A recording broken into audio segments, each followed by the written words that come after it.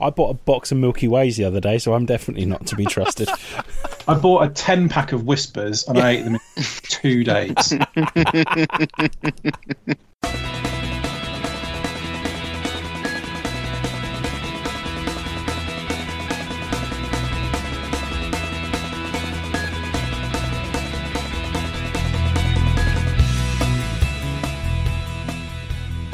Hello and welcome to the Too Much Time on Our Hands podcast. You're joining the classic threesome. No, not anymore. The awesome foursome is back. Duncan, our Scottish contingent, who was away for the last podcast, is back with us. Dunky in the house. Say what? What? You know what? Okay. I'll just say this, Tom. Like, that's the kind of thing that Duncan will absolutely love. That generally we don't humour him with. So he'll be in his element there. Good. Well, then, okay, so it's hello to Duncan. Hello. Hello. What? And we've got hello to Russ. What's up? Hello to Dan. This is the way. This is the way. This is the way. That's all it is. Okay, so this is a very special one. Anyone who's been tuning into our Facebook, Twitter, and Instagram feeds will know that today we are ranking the Star Wars movies, the Skywalker saga, the 9 movies, the 2 stories, like Star Wars story movies, Solo and Rogue One, and we're also going to be ranking The Mandalorian. Now, what we've done is we've taken your scores, we've taken our scores, our rankings, we've put them all together into a great big carbonite freezing chamber, and we've come out with our very own Steaming definitive pile of what? definitive list, all nice and encased, that we're going to take to Jabba's palace, claim the bounty, and we're going to present it to you today. So we're going to start from the bottom and work our way up. I'm going to hand over to Dan because he is the man with the scores. All right. Should we just get straight into it then? Let's get straight into it. Okay. So there are 12 different films / Mandalorian.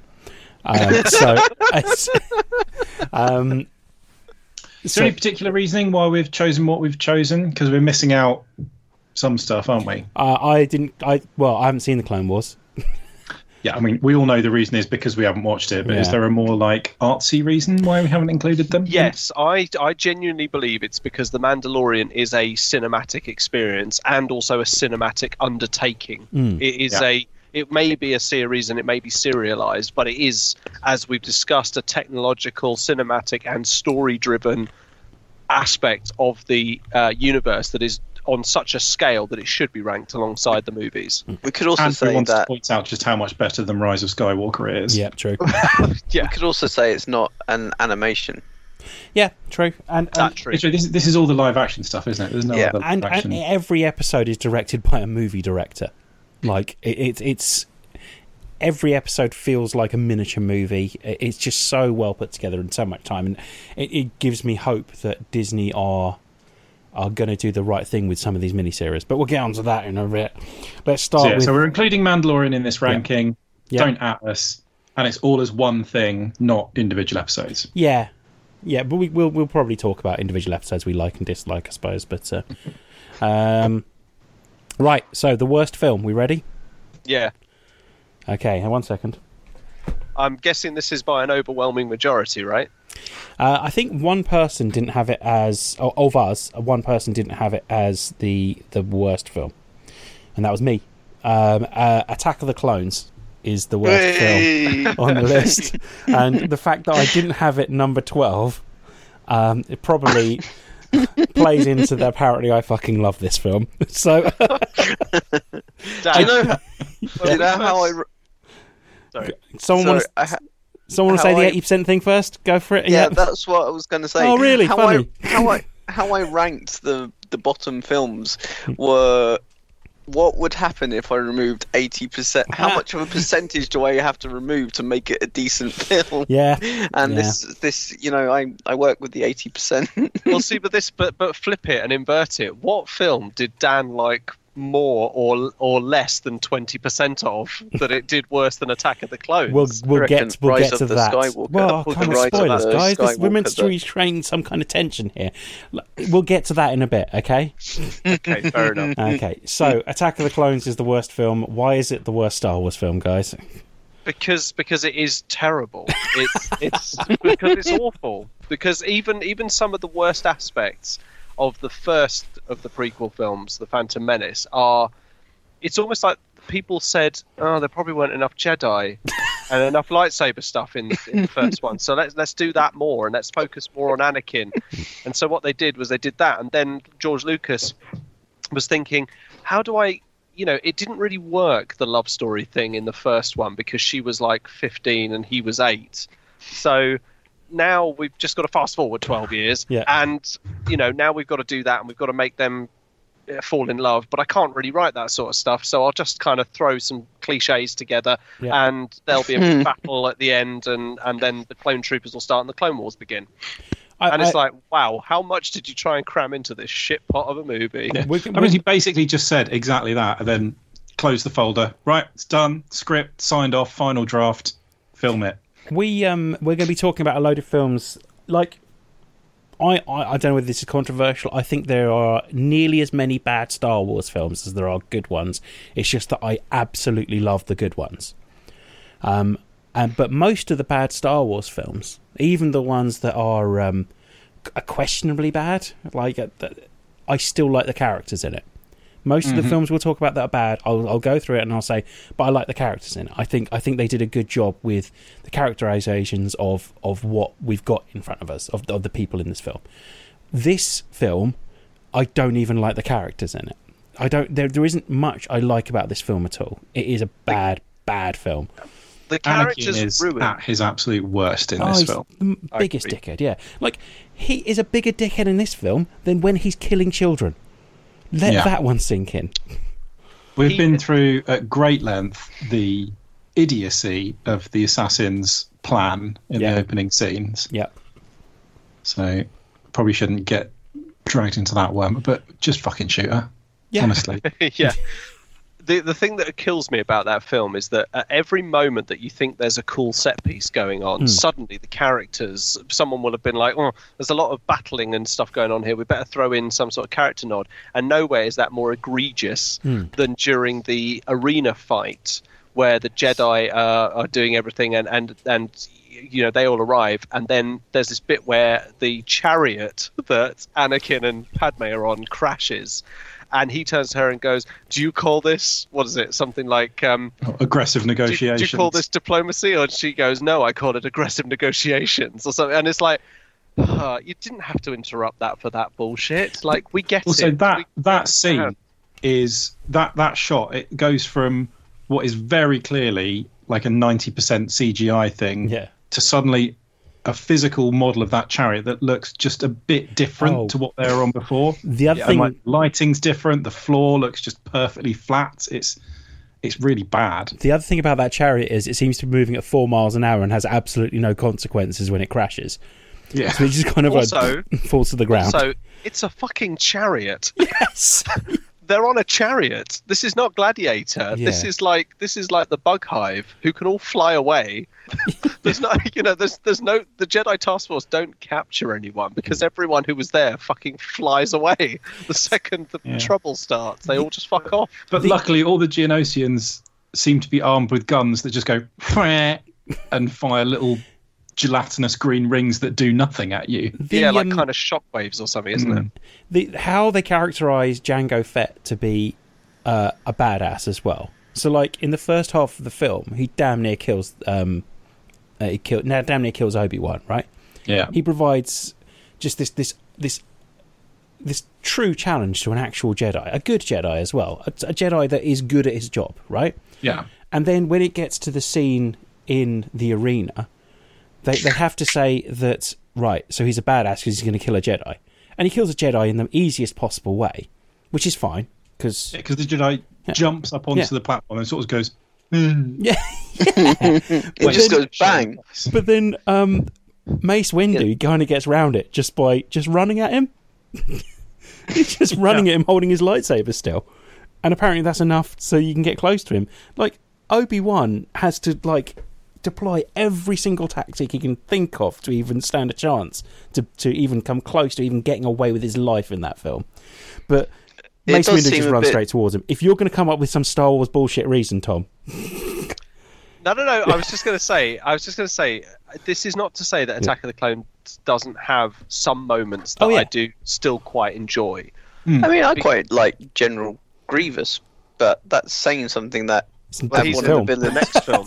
Is he in the next film? He's not even in this film. That is how much I was paid attention. Yeah. That's why it was on my bottom of my list. I'm like, I can't. Actually, they do merge into this one. I don't know. There's this pile of poo. Yes. You know what? The other thing, the really key thing for me here is of those first three, which one of those has a good pod racer bit? Oh, only one. That's why. Yeah. But there's not even a good lightsaber battle. Like even the bit later on, Anakin and Obi-Wan are dispatched incredibly quickly by an octogenarian, and then an even older person shows up and can't. It's literally like the bus pass brigade, kind of have a fight at the end. They have a fight that if you removed, and then Count Dooku disappears in the Solar Sailor.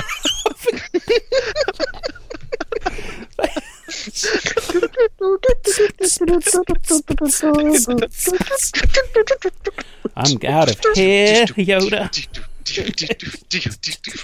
Also, how Solar Sailor. Just quickly though. How shit is Anakin's arm?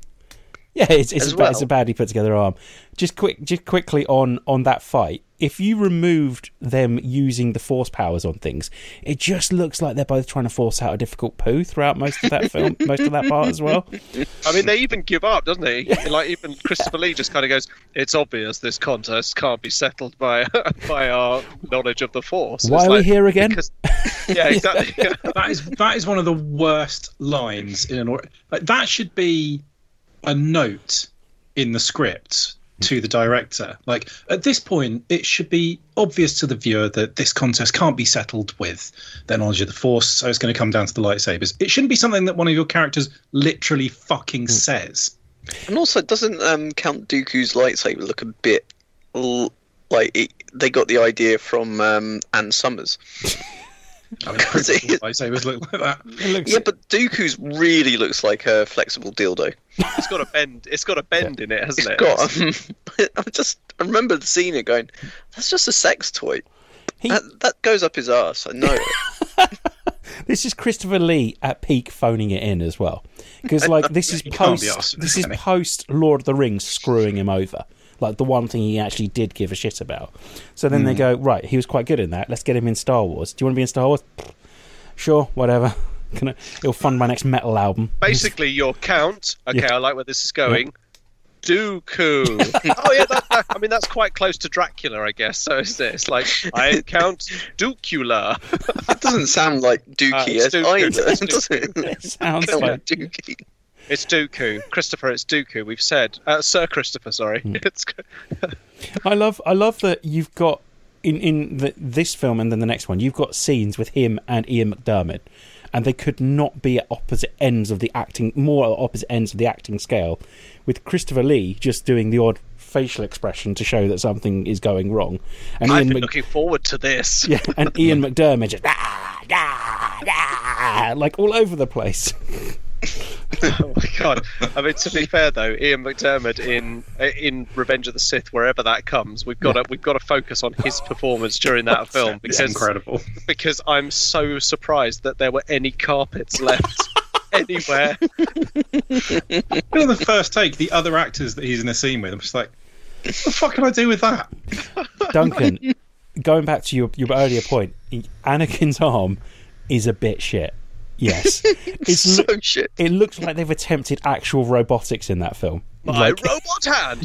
Yeah, but it looks like George Lucas has gone, no, this is the one thing I don't want CGI. I want to build an actual robot arm myself in my workshop with earwax and matchsticks. It reminds me of what I've done, everyone. You know the bit in Wayne's World where Garth has to stop the AI from coming to life. It reminds me of that arm there. It's just can you imagine being Padme going, God, I'll tell you what Anakin's really good at. Oh no, you're not putting them anywhere near me. The thing is, he went full Iron Man with that, didn't he? That was like Iron Man Mark 1 in a cave. He went to Afghanistan with a few bits of fluff and whatever, and just came out with that. Here we go. This is going to be in a film. It's. I mean, to be fair though, the robot hand is only slightly more convincing than the stump.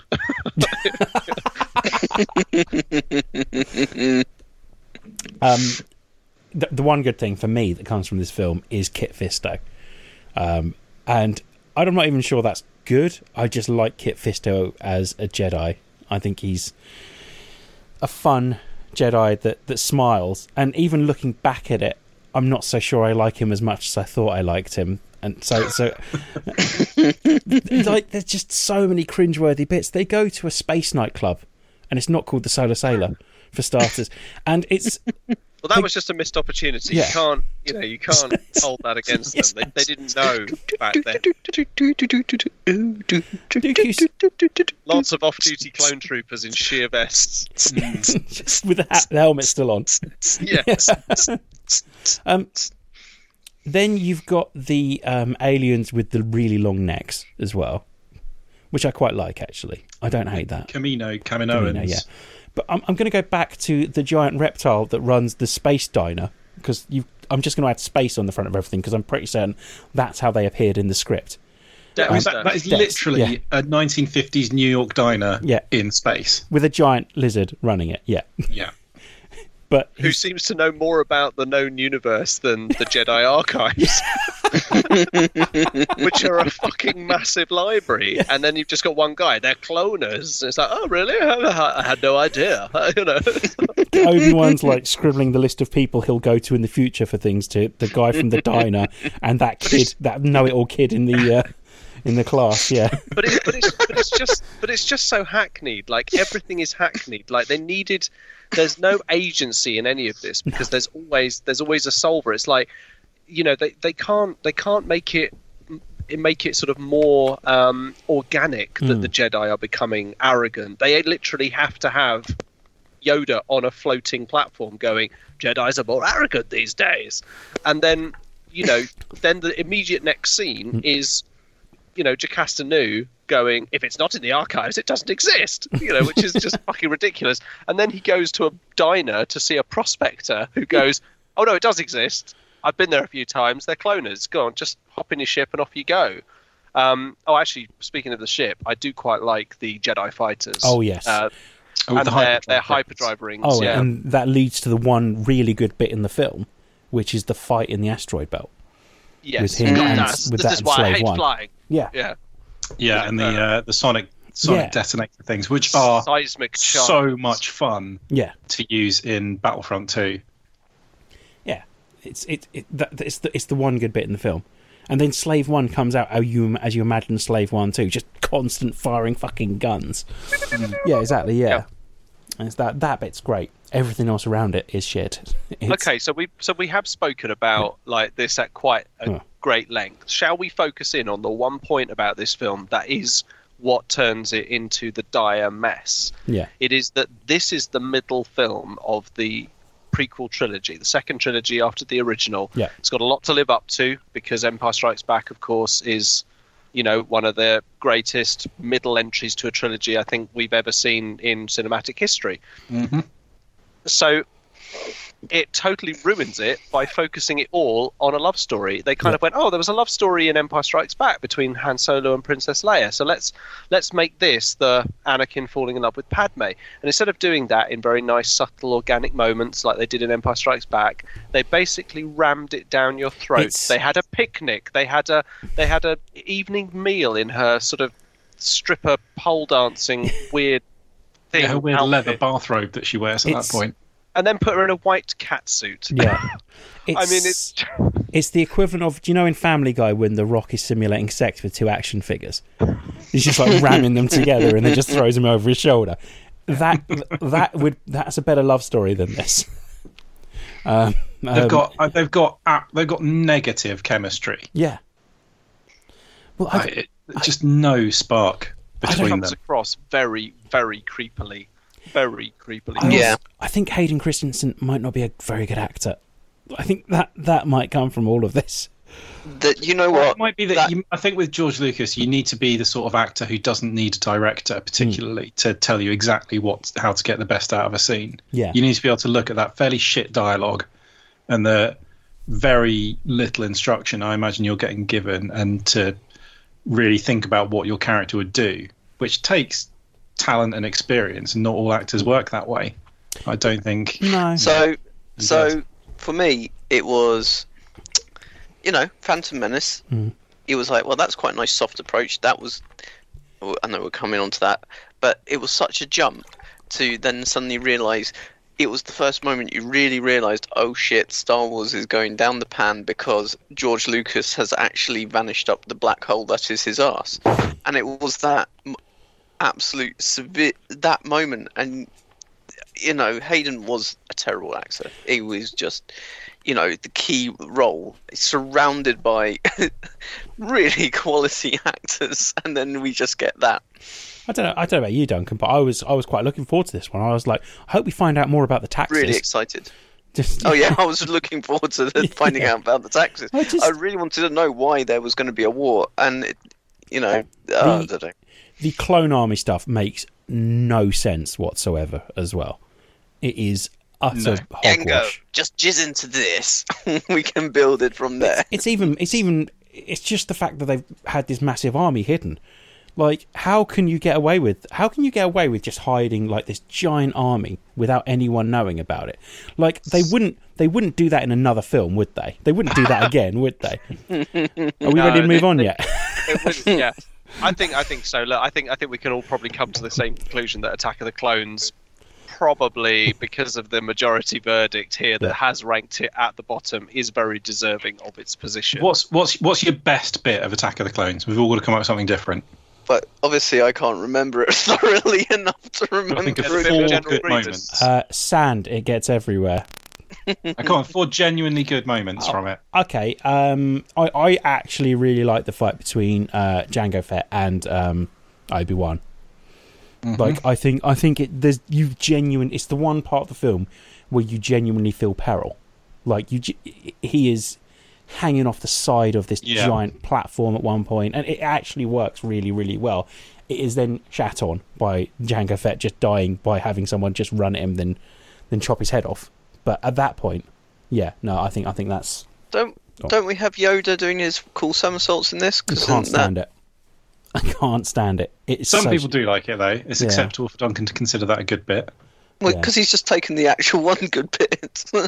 And you do have him doing the little, he pulls his cloak back and then he pulls his lightsaber out with the Force, which is the first time you've seen anyone do that. Yeah, it was nice to see Yoda actually being like Jedi. And yes, okay, so it was ridiculous, but at the same time, you're like, well, if he can use Force jump or something, like if he's using the Force because he is a complete Force being, then fair enough. But it's done in such a comedy way. The whole bit is done in such a. Oh, that's it. Yeah. We're meant to pick 4 different bits, but no, because I obviously can't remember the film well. Because I like 20% of this film. Yeah. So, okay. But yeah, no, it's. I mean, yeah, fair enough. Okay, so Dan, the fight between Obi-Wan and Jango. Yeah. Duncan, Yoda, lightsaber. Russ. The starship fight in the asteroid field. Nice. Oh yeah. Okay, so that's the 3 good bits.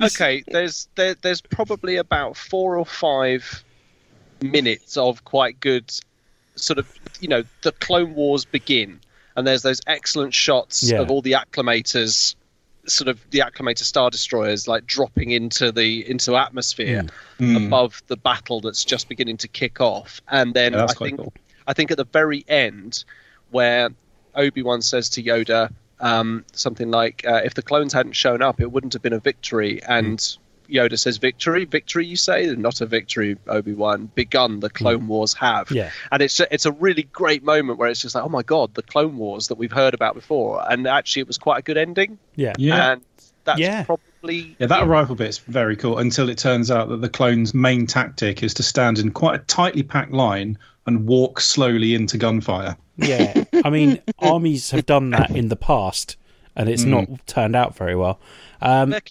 school, that Napoleonic. They're keeping it old school. I've got one more thing that I want to bitch about with this movie that always winds me up no end when I get to that part. So when Obi-Wan lands on Geonosis, he has one little peek over a fence, and then he brings up the Jedi Council. I've got the quote here. He goes, "I've tracked the bounty hunter Jango Fett to the droid foundries on Geonosis." Fine. Yeah, we know that. The Trade Federation is to take delivery of a droid army here. But what? Where did you find that out from? And it's clear that Viceroy Gunray is behind the assassination attempts on Senator Amidala. The Commerce Guild and the Corporate Alliance have both pledged their armies to Count Dooku. We've never heard of any of those people or any of those things. What the fuck is he talking about? There's obviously a huge section of script that just got dropped. And won't it make no sense? Don't worry about it. Don't worry about it. Get to the spice bit. I mean, if you ask me, it's basically just showing that Obi-Wan's getting a bit too big for his boots, isn't it? Really, there's a lot of assumption. It's a bit, it's a bit Alex Jones, isn't it? It's a bit like it's clear that they're about to take delivery of a drug. What? I got this information from something called Coast to Coast FM. Right, come on, let's move on. David Icke is a droid in his Jedi Starfighter. Yeah, okay. So that was number 12 for us. It for the joint list with the listeners that all added to this. Phantom Menace came in at number 12. Oh, that's because some people are wrong. You see, this is where we've got to be. Hang on. It's different 9, 10, 11, 12. Don't you mean 11? Yeah, so number 11 is going to be next, but this was number 12. But for everyone that listened, Phantom Menace was number 12. Yeah, it's not though, because Phantom Menace is actually quite good. So moving on, it's best of the worst bunch. Number 11. As we said before, and I'm trying to drastically bring the segue back in. Like, you surely wouldn't make the same mistake of trying to hide a massive army in a film again, would you? Because that's just stupid. Especially in one of the more recent ones where people have surely learnt their lessons from the prequels. The next film is the Return of Skywalker. No, The Rise of Skywalker. The Rise of the Skywalker. Yeah, correct. Yeah. I had this in 11th. I had this at 12. I had this at 11. I mean, it's. I had this at 10. It might be that I've just seen Attack of the Clones more times and it's worked its way deeper into irritating me than Rise of Skywalker has. So the reason I had The Rise of Skywalker lower was because Attack of the Clones is bad, but it doesn't actively make me angry. Whereas I watched The Rise of Skywalker and it actively makes me angry. I think my overwhelming emotion coming out of Rise of Skywalker is crushing disappointment. Yeah. That's the problem is I have a sense of opportunities lost. Yeah, I have to remember, because otherwise I'm going to be reminded quite regularly that I came out saying I actually kind of enjoyed that. Well, I quite enjoyed that because I did actually at the time enjoy many parts of Rise of Skywalker. There are enjoyable bits in it. Definitely, there's enjoyable bits in all of them. Yeah, there's this thing about Star Wars films that I think it's something to do with like having a cult fan base. That as soon as you've seen the film, even if it's a pile of shit, some people will think it's the best film they've ever seen. Yeah. I never thought that. I just said I quite enjoyed it. Okay, but I knew someone that said when they came out of Revenge of the Sith that was the best of all the Star Wars films.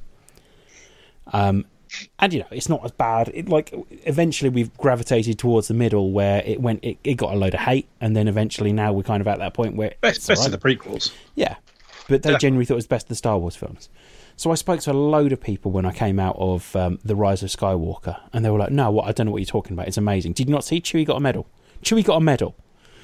And I'm like, yeah, but he got it by prizing it out of Leia's cold, dead hands, pretty much. It's not necessarily the fact that stuff happens, it's how it happens. It's got so many bits that are hugely problematic. Yeah. Now, the one thing I will say is I love all these characters, and that adds to the annoyance, I think, of what they've done with them. They have cocked this up massively. Yeah. It should have been good. And it should have been good. Yeah. It should have been good. It was, but I mean, it had such a weight on its shoulders. And I'm not trying to make excuses for it. It did. It had such a weight on its shoulders being the 9th film in a saga of such loved films. Yeah. But I agree. I agree on every count. I think the characters that appeared in The Force Awakens that actually showed so much promise and were developed in very interesting ways in The Last Jedi to be seen off, in the way that they were in The Rise of Skywalker, which, by the way, is just a shit title as well. I mean, can we just be honest? It's a shit title as well. It's a really bad title. The Rise of Skywalker. The title of all the other films at least makes sense to some degree, but The Rise of Skywalker is literally a reference to something that happens at the very, very end of the film.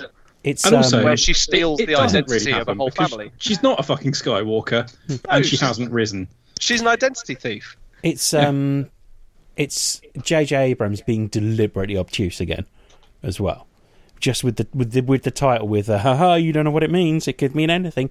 And then once again, you open up the big box of secrets that J.J. Abrams has presented in front of you, and it turns out it's all a bit shit.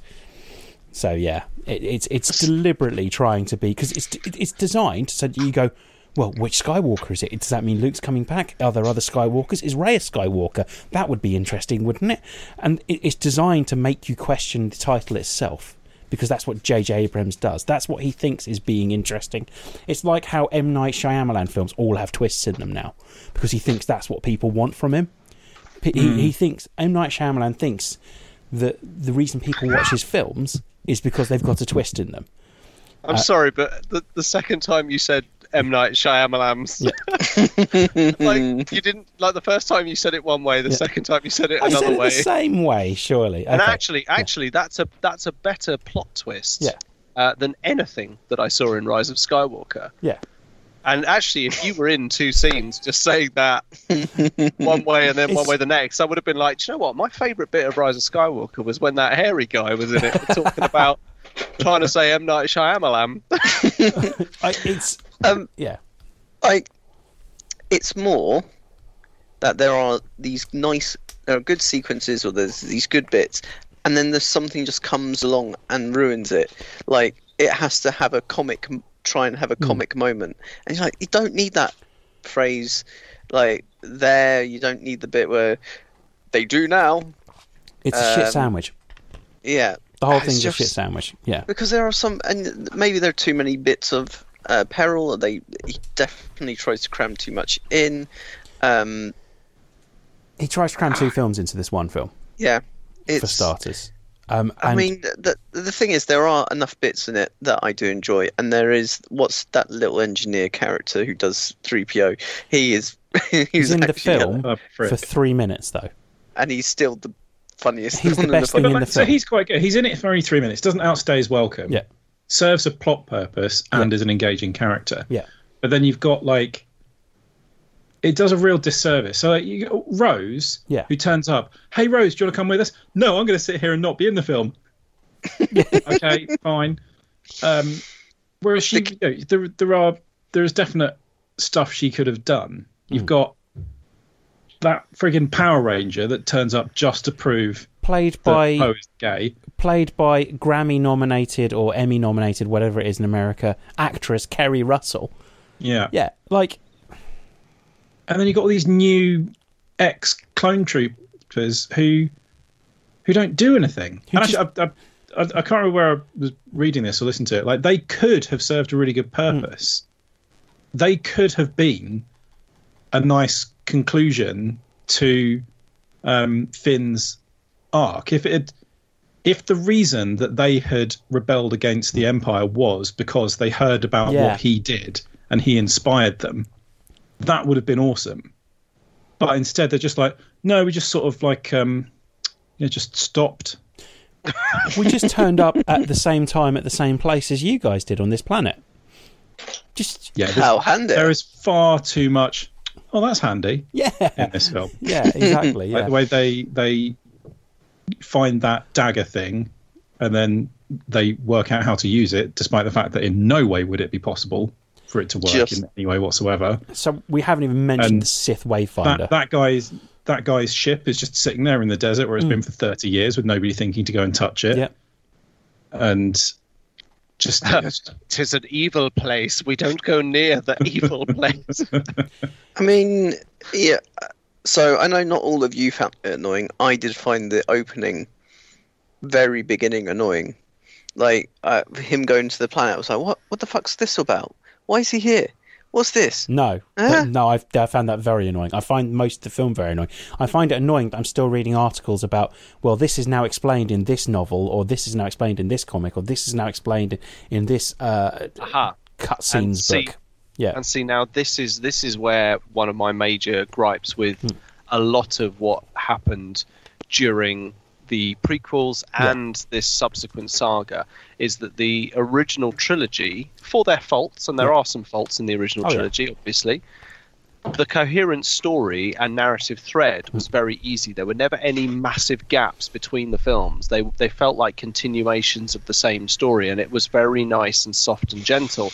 However, the prequels make a lot more sense if you watch and read all of the stuff that appeared around them. You know, like the fact is that the Clone Wars start at the end of Attack of the Clones and basically end almost at the middle point of the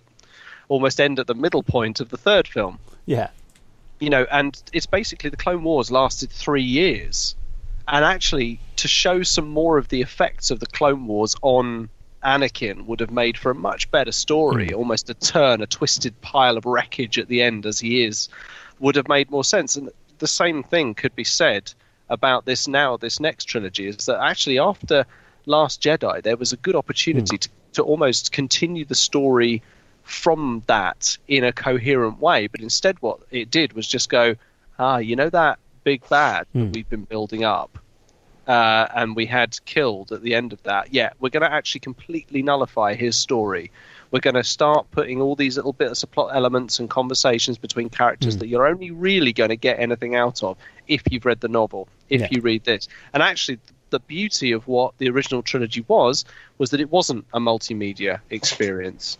That it wasn't trying to do that. And, you know, the prequels are guilty of it, but the most recent trilogy are so guilty of being a multi-platform entity that they have lost, if in my opinion, the true sight of what it is to be part of the Star Wars universe. Yeah, no, I totally agree. And it is epitomised by that conclusion to this trilogy and the saga, which I think lets down everything that's come before. So I totally agree with all of that. Sorry, were you about to say something? No, I was just like, thank you. That's my Oscar Academy Award acceptance speech there. If they could, I mean, they're on the same. They're within the same company as Marvel. Like, see what Marvel do. Marvel don't put anything in their films that you have to like read or watch anything extra to understand what's going on. Surely there's little nods. And and the best thing about what happened with the original trilogy is you've got the original trilogy. You don't, even if you just watch those 3 films, never read anything, never even look up anything on them, you've got everything you need for a compelling story between those 3 films. However, if you want to find out who IG-88 is, you can go and find out who IG-88 is. If you want to find out who Bossk is, you can go and find out who Bossk is.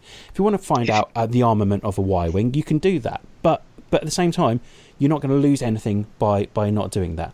And actually, what the original, as you say, because actually the games work around it. You don't need to play the game. Well, yeah. You need to know the original trilogy, but like, say, X-Wing, it revolves round, you know, all the missions kind of spiral off from what's happening in the main film. So, you know, you've got the various evacuations, you've got the missions that surround the different bits in the films, but I mean, it acts as a complement. You don't need to know, you don't need to have played the games to get anything more out of the films. Well, it makes it more exciting when you play these games and you go, oh my god, that's from the film as well.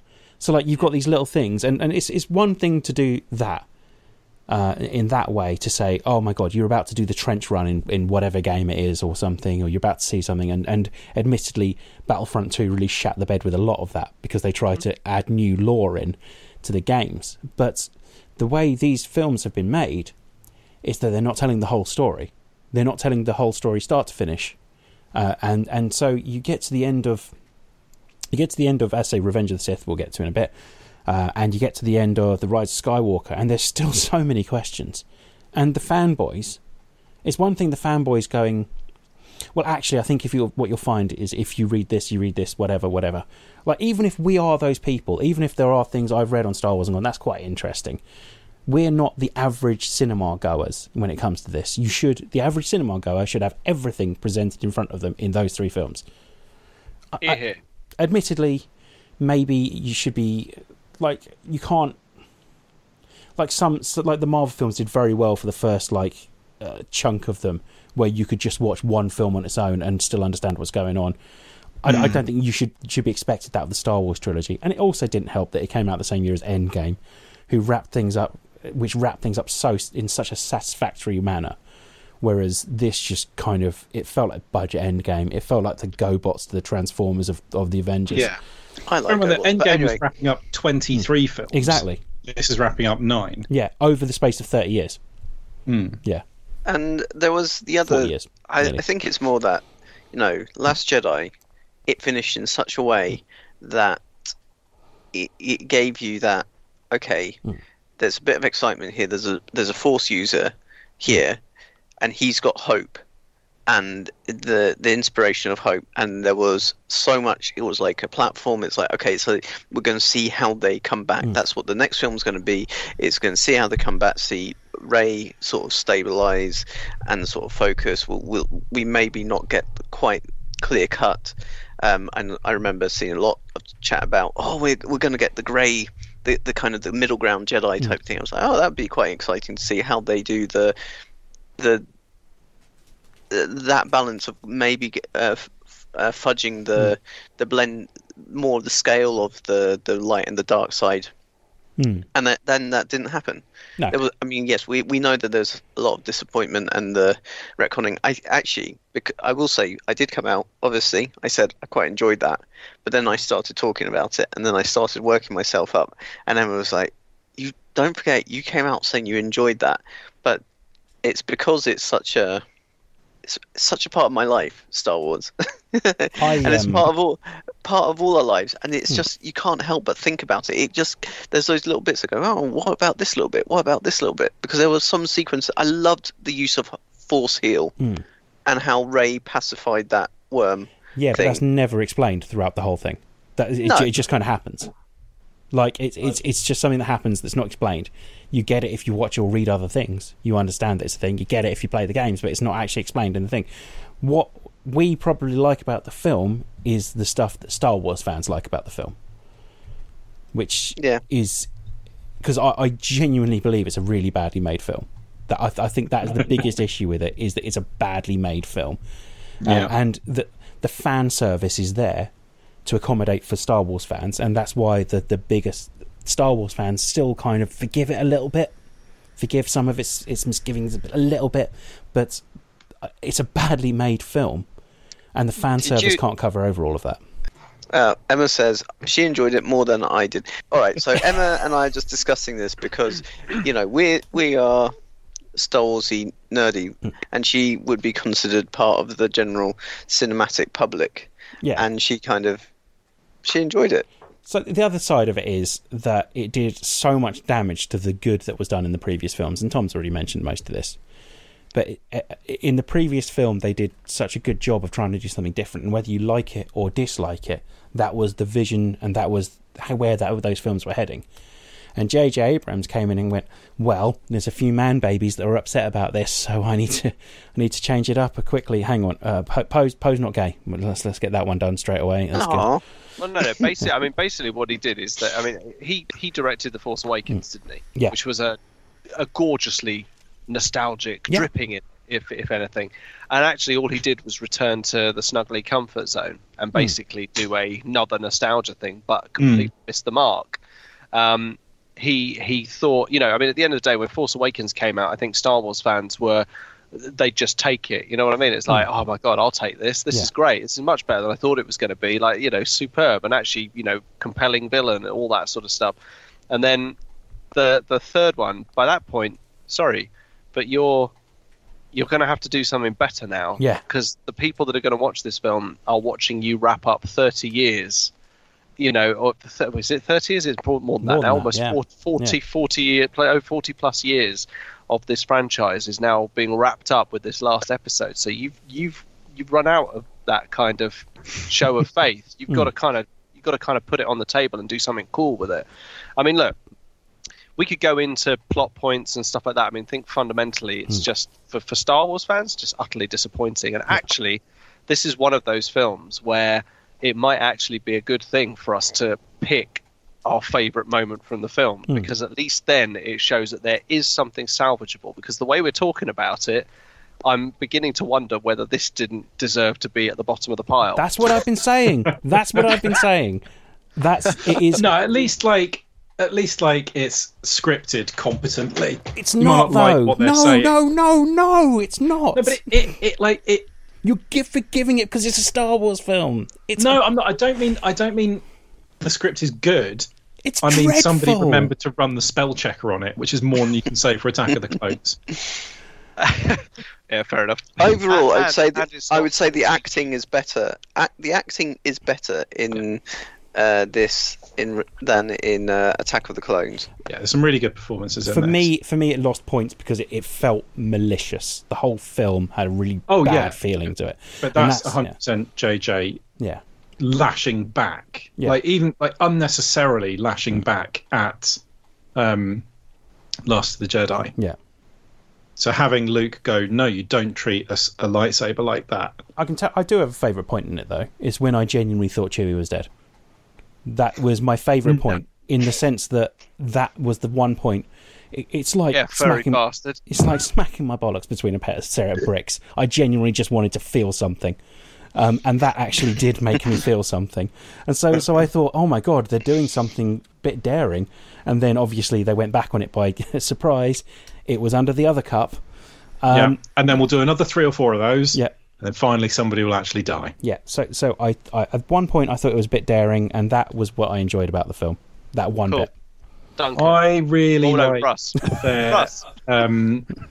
The force enhanced duels that Rey and Ren have, when they can see and interact with bits of each other's environment, even though they don't actually know where the other one is.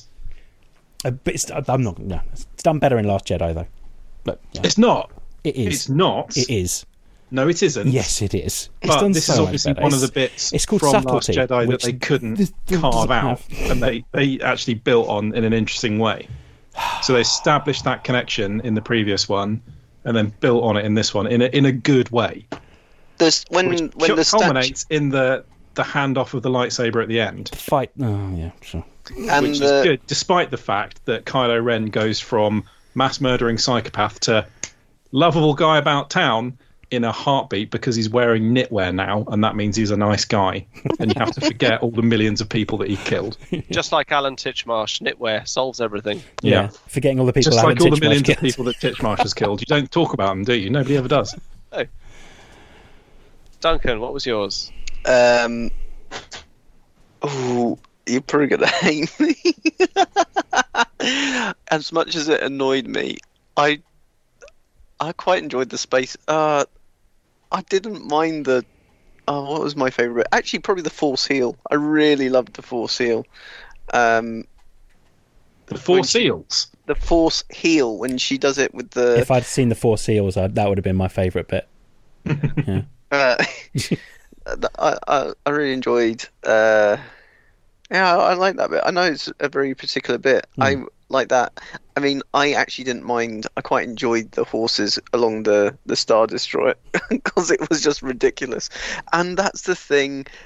There are so many ridiculous things throughout. I don't mind the horses on the Star Destroyer.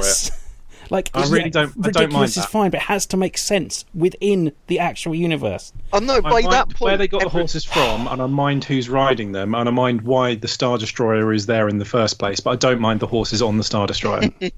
Because at that point, it's all gone anyway. It's like, well, it's too late. I'd mind everything that builds up to it, and I don't understand why the Star Destroyer is in the atmosphere, and I don't know why they're not all just going crashing down.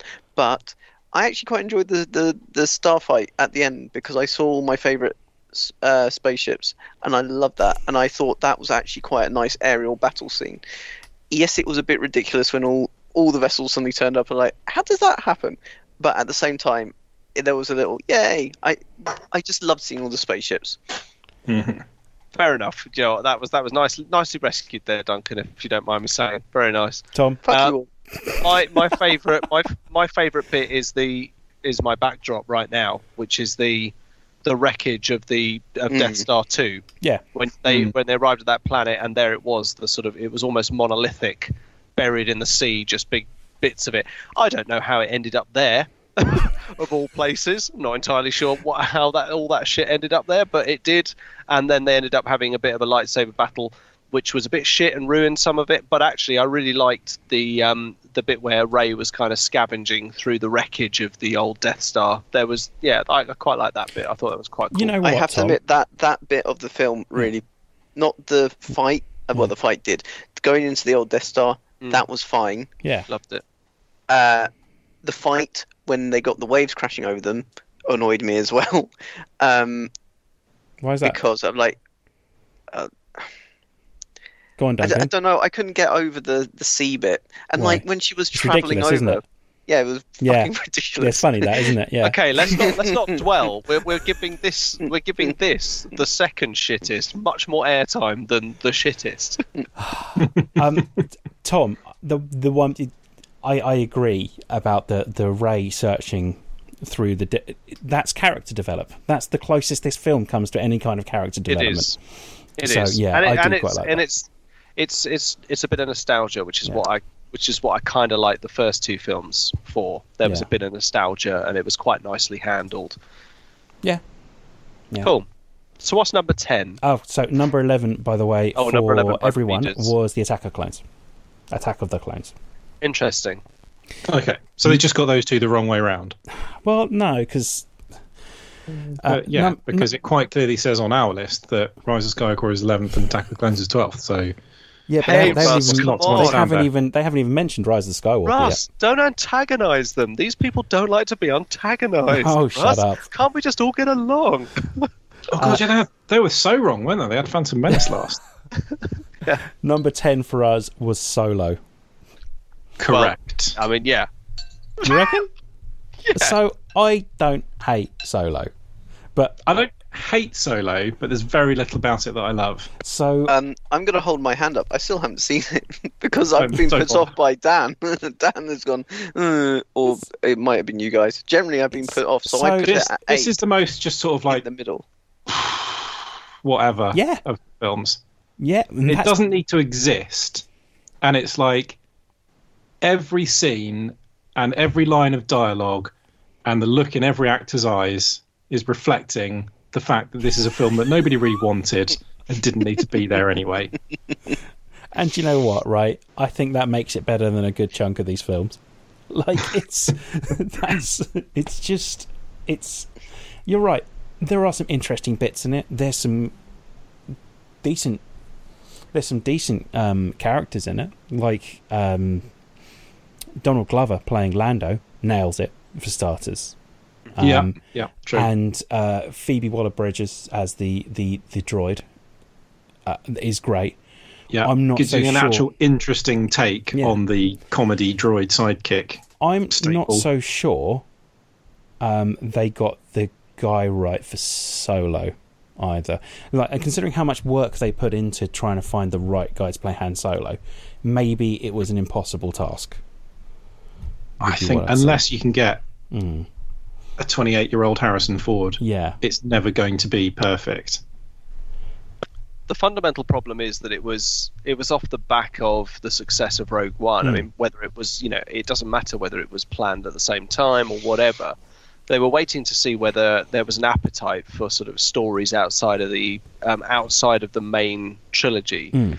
And with Rogue One, they didn't think about why it was successful. They were just like, oh, it was successful, so there's an appetite. So now we got carte blanche. Let's do it. Like, let's just pick these characters. And the mistake is picking someone like Solo. It's picking a main character who we know as, Harrison Ford, the lovable scoundrel, who really doesn't need any background development. That nails it. He's already developed. Like, and actually, it's why. I mean, I ranked it as my second second shittest. So. Because of that, I said to Dan said, "Why, do you hate it that much?" And I said, "It's a pointless film." And he said, "That's a pretty fair review." Yeah. It is. I mean, Attack of the Clones is bad, but what's worse or slightly less worse than being bad is being utterly pointless. So what? That's Solo. Yeah. All the character development and introduction you need for Han Solo is in the first couple of seconds that you see him in the cantina. Tells you everything you need to know. The way he's sitting, the way he's dressed, the way he talks. Yeah. You know everything that you need to know. Also, his character arc from New Hope to Return of the Jedi is probably one of the more perfect Star Wars character arcs as well. Like, it's a redemption story. He goes from being the scoundrel that's just trying to save his bacon to the guy that's putting his life on the line to save his friend's bacon, to the guy that's then rescued by his friends and then is just a good guy that's just trying to do the right thing. And they kind of ruin it a little bit when it gets to Force Awakens. This film is, as you say, Tom, is just completely unnecessary. It's fun. I think there's some fun bits in it. I think the fact that this is the one, like Rogue One had a ton of rewrites, but this is the one where you could really feel like it kind of lurching to a halt, where that one person was trying to do one thing and another person was trying to do another thing with it. It also suffers from the fact that it was clearly meant to be the start of a trilogy. This film was clearly meant to be the first of three. So we get set up with this bad guy who then apparently... do you mind spoilers, Duncan? No. Okay. Who knows Darth Maul? Like, he's buddies with Darth Maul, who's apparently still alive, which raises so many questions in itself. And the fact that this film is only released on its own means that we've got a ton of questions that were never really answered. But I don't actually care about those questions, so it doesn't really matter too much. Also, I found it highly forgettable. It should have been called Lando. It should have been the Lando film. Yeah. And the end of this film should have been him meeting Han Solo. Yeah, I would have liked. Yeah. If it had the exact same ending scene. Yeah. But everything else before then had been about Lando. Yeah. And not just because Donald Glover was playing Lando, but Lando's a character that we don't know that much about. He's a different type of character. Exactly, yeah. Whereas going straight in with Han Solo. He was actually, sorry, just to return to the previous film, he was an utterly pointless addition to Rise of Skywalker as well. Very much so. Yeah. Just almost as pointless as oh Christ, what's his name? Fuck me, what's his name? Luke's mate, pilot. Fuck me. Wedge, that's it. Oh, good old Wedge. Yeah, but if you're going to do Wedge, do it right. I can't believe we're still bitching about the Rise of Skywalker when we talk about a different film. Anyway, to be quite honest though, what more is there to say about this film? It's the ironic thing is that while it may be a fun film, there's not a lot else to say about it. It really is there? Yeah. All right. Well, let's go around and let's pull some quick good bits from Solo. I'll start then. Yeah. I really like the brief scene where you see the chaos of the reality of life for an Imperial trooper. Yes. Not a stormtrooper, just your bog standard Imperial Army grunt fighting this war where they don't know why they're there or what they're doing or who they're shooting at, and they're just getting massacred. I thought that was really good. It could be out of a 40k film, that. Bollocks. It was basically an Imperial Guard scene, wasn't it? Bollocks. That was going to be my bit. Can I? Well, I'll lead on from that. Han and Chewie meeting. I quite genuinely quite liked it. I felt something. There was a little bit of movement. Sorry, Tom. Yeah, I quite liked that bit. I genuinely. Here's the problem, right? Those are the only two bits I remember from this film. That is. Like, it's instantly forgettable. Has never been so true. The trailer was quite good. I can't say at the end where there was that moment where the I can't remember what the character's name was. The lady, the woman. Oh yeah. Talking at the end. Cora? Yeah, Cora. Yeah. There we go. Talking at the end. Daenerys. Yes. Okay. Yeah. There we go. And do you think, even just before you suddenly see Darth Maul, that conversation she has was quite good. There were overtones, there were subtle kind of hints at what was coming next, and I did feel like, oh, okay, this is interesting. Oh, it's Darth Maul. Okay, yeah, no, I'm done. I'm out. I also liked Paul Bettany in it as the bad guy. Oh yeah, Paul Bettany. Actually, he was dropped in at the last minute apparently. Yeah. It was going to be some sort of CGI monstrosity, his character originally. But yeah, he's great in it. Yeah, he's very good. Yeah, no, I liked him. There was another bit I was going to say. I think so. It's just like we're going to spend 5 minutes talking about Solo because, let's be honest, none of us can remember anything from it. Mm-hmm. It's just utterly inoffensive in the worst way. It really is. Like, okay, does it? Here's a question: does it pass the "if it wasn't the Star Wars film" test? I don't think it does. No. In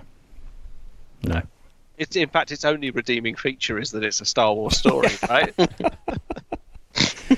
And also one of the worst lines in any of the films as well, with the with Han Solo bit.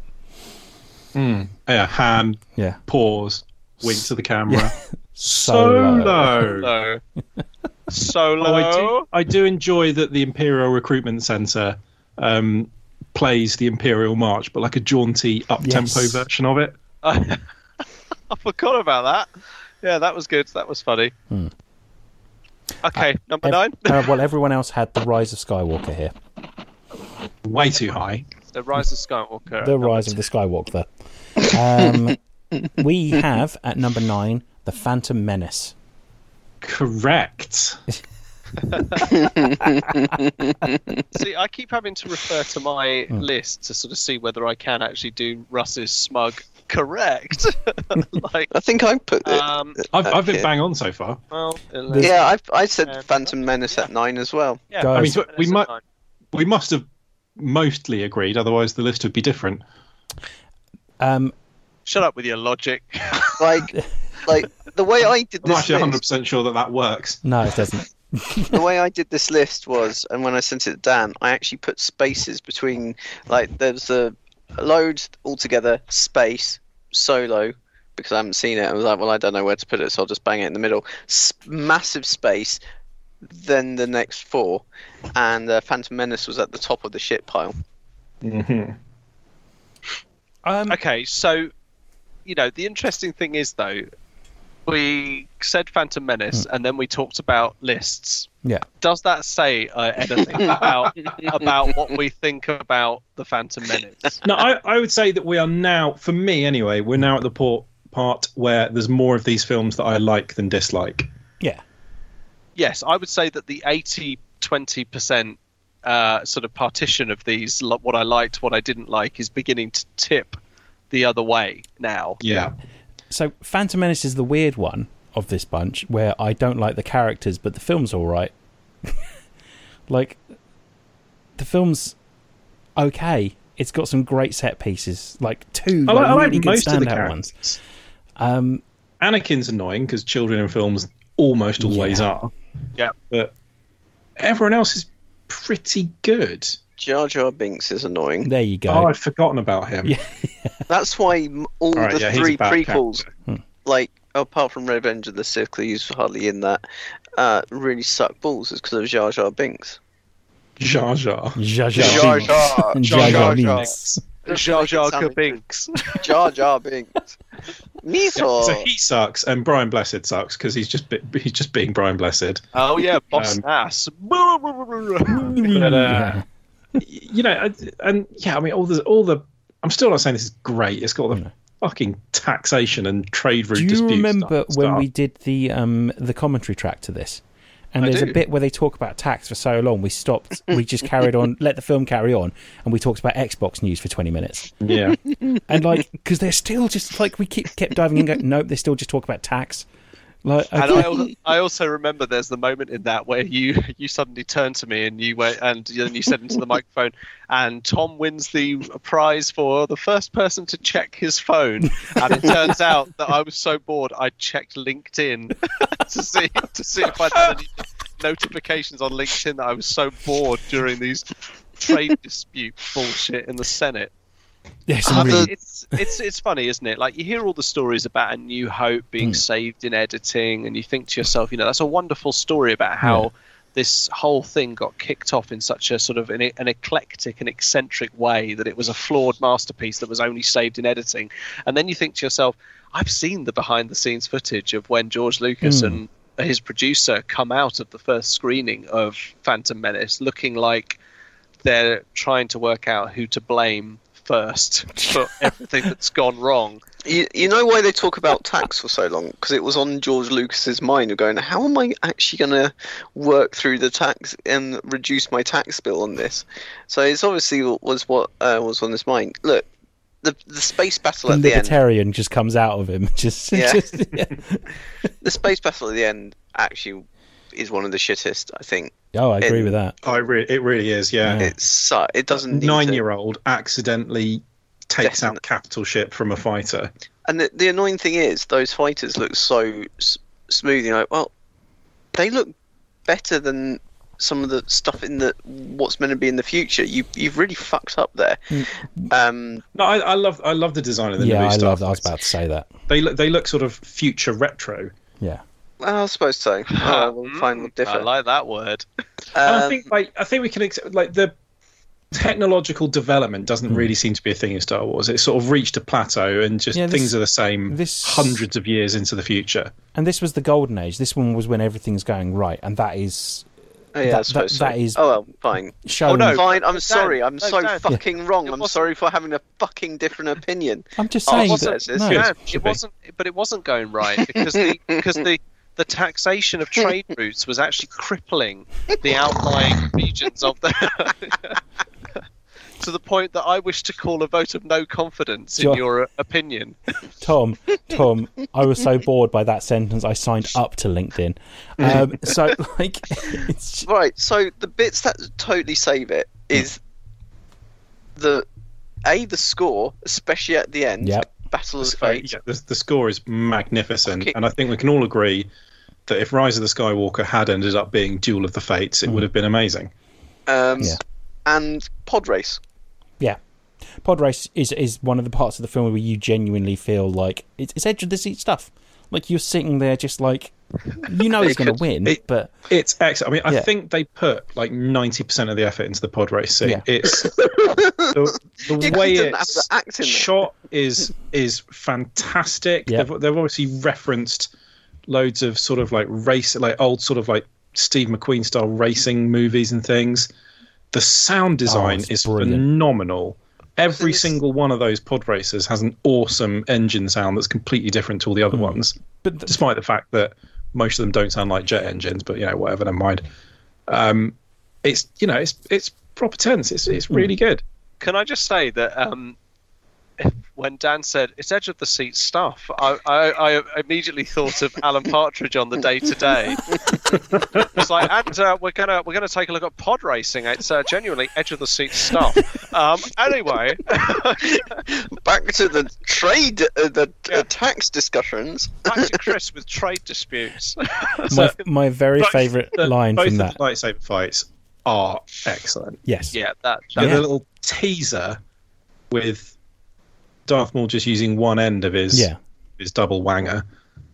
That's great. It's like a sort of running skirmish thing, and then the proper dust up at the end is I think probably that is the best lightsaber battle of the whole lot. Yeah, definitely. I think you're right. Definitely.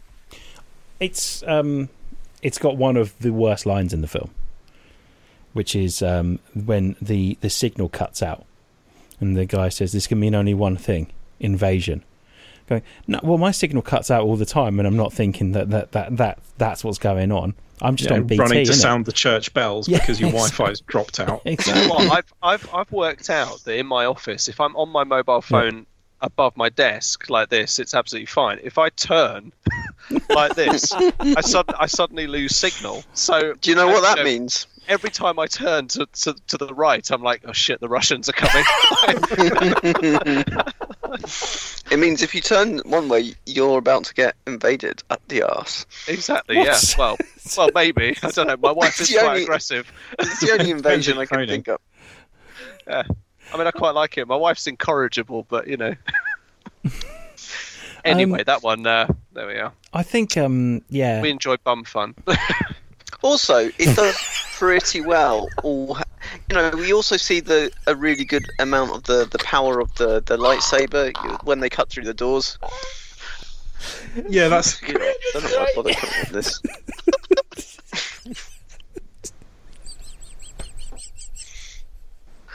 Oh, fucking hell.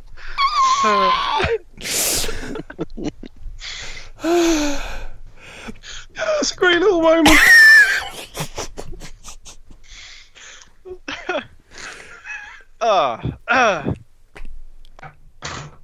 So.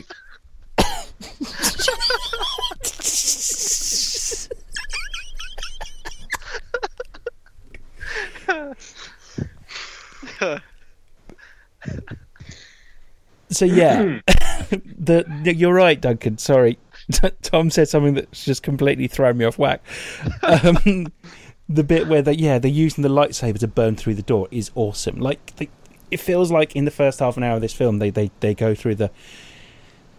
You always want to see Jedi do cool things, right? Let's get some Jedi doing cool things, and that happens a lot in this film, and that's one of the good things about it. You get them to whip out their lightsabers looking convincing for the first time ever. Yeah. You get a bit of force, enhanced running and jumping and that sort of stuff. So they do some cool Jedi tricks. Yeah, that's true. Absolutely. I mean, to be honest, I think that is it. They it's funny really because the Phantom Menace is a game of 3 halves. Like the first kind of 15-20 minutes of it is actually quite exciting. There's lots of stuff. There's the rescue, then there's a load of shit in the middle that really doesn't do much. There's the pod racing, which is a really nice highlight, and then there's a little bit more dire kind of bullshit, and then there's the whole thing with the lightsaber battle, which actually I was going to say they're doing 3 things during that whole like ending sort of montage of stuff going on. They've got the shit space battle, forget about it. They've got the palace infiltration, which is Padme and all of her guards trying to get back up to the throne room, using zip lines and all that sort of stuff. And then they've got the epic lightsaber duel. And actually, I think that's not bad, man. Oh, and sorry, and 4 things I completely forgot about the Microsoft background, CG battle that's going on somewhere else. I completely forgot about flat it. green field. Yeah, I completely and utterly forgot about that bit. It's worth mentioning that all the prequels look shit nowadays as well. That's the other thing. When you rewatch them, they all look terrible. And yet at the time looked relatively cutting edge. Oh yeah. This was ILM, wasn't it? Like at their finest. So, but now they look really, really bad. So even the bits that looked quite good at the time don't look quite so good. However, the lightsaber, you can see where they were overstretching themselves and probably should have dialed it back a bit and just done something a different way. Yeah. Anyway, my favourite moment from Phantom Menace, I have to say, Russ touched on it, is probably the little sort of teaser lightsaber battle in the desert. Oh, so good. Really short, really sharp. You see Darth Maul, less as just like another Sith Lord and more like a badass dark side warrior. And then it's over as quick as it is. Plus, he's wearing that awesome black cloak. Like he looks like a fucking tornado. It's amazing. Yeah, so I think that's really cool. Yeah. He looks a little bit sort of dusty and weather-beaten, which I think because so much of the prequels was filmed in pristine studios on a green screen, their clothes look fresh out of wardrobe all the time. Like their cloaks look sort of laundered and fluffed up, and their boots are just this perfect shiny leather. They don't look like they're actually in the environment at all. But then we did also establish in a Searching Questions episode that it's self-cleaning clothes. So yeah, that's working pretty well in this one. So that's in the wiki. Maybe Darth Maul's self-cleaning clothes weren't working that day. So that's me. Yeah. No, I think that's. Yeah. Sorry. Russ. I mean, it's technically part of Duncan's one, but it's not the bit where they're fighting. I like the bit where the pointless set of force fields has separated Qui-Gon and Darth Maul, and you have Qui-Gon go into like his meditation state, and then Darth Maul is sort of pacing around like a caged animal, waiting for the doors to open. My favourite thing of that is when the lightsabers come out before the things like open, because they know when the things are going to open. Yeah. By being old Jedi and shit. I also quite like, I have to say, just with that bit, I like that as soon as the ray shield shuts, Qui-Gon immediately shuts off his lightsaber and sort of starts meditating, whereas Maul looks up at the... Trying to figure a way of... And tries and pushes his lightsaber against them to see if he can batter his way through it. It's like, actually, that's a really good characterization of both those characters in that really tense moment. It really shows... kind of them at their most raw. I actually really like Qui-Gon as a character as well. I do as well. He's probably the best Jedi to just be snuffed out too quickly. Yeah, I agree. And I like Darth Maul as well, for that matter. I think Darth Maul does the job of this man is evil, and whether it's through just how he's presented, or whether it's how he acts. You know who he is, and even if you watched Phantom Menace, you get like a real feeling that he's going to do some serious damage. Like you're genuinely scared that he might kill one of the main characters in this film. Like, and then spoilers, he does exactly, yeah. I mean, it's also really impressive because he actually has very few lines. I think he has one. Yeah, and it's not Ray Park doing it, because we heard what Ray Park sounds like when he played Toad in the X-Men. But it's he kills someone. Sorry. Yeah, but he kills someone, and that's more than happens in The Rise of the Skywalker. I think he's got 2 or 3 lines, isn't he? He says something like, "I've traced the ship to Tatooine.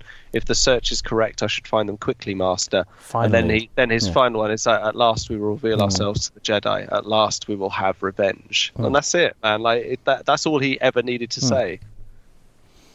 Yeah, no, it's very, very cool. And one bonus cool moment.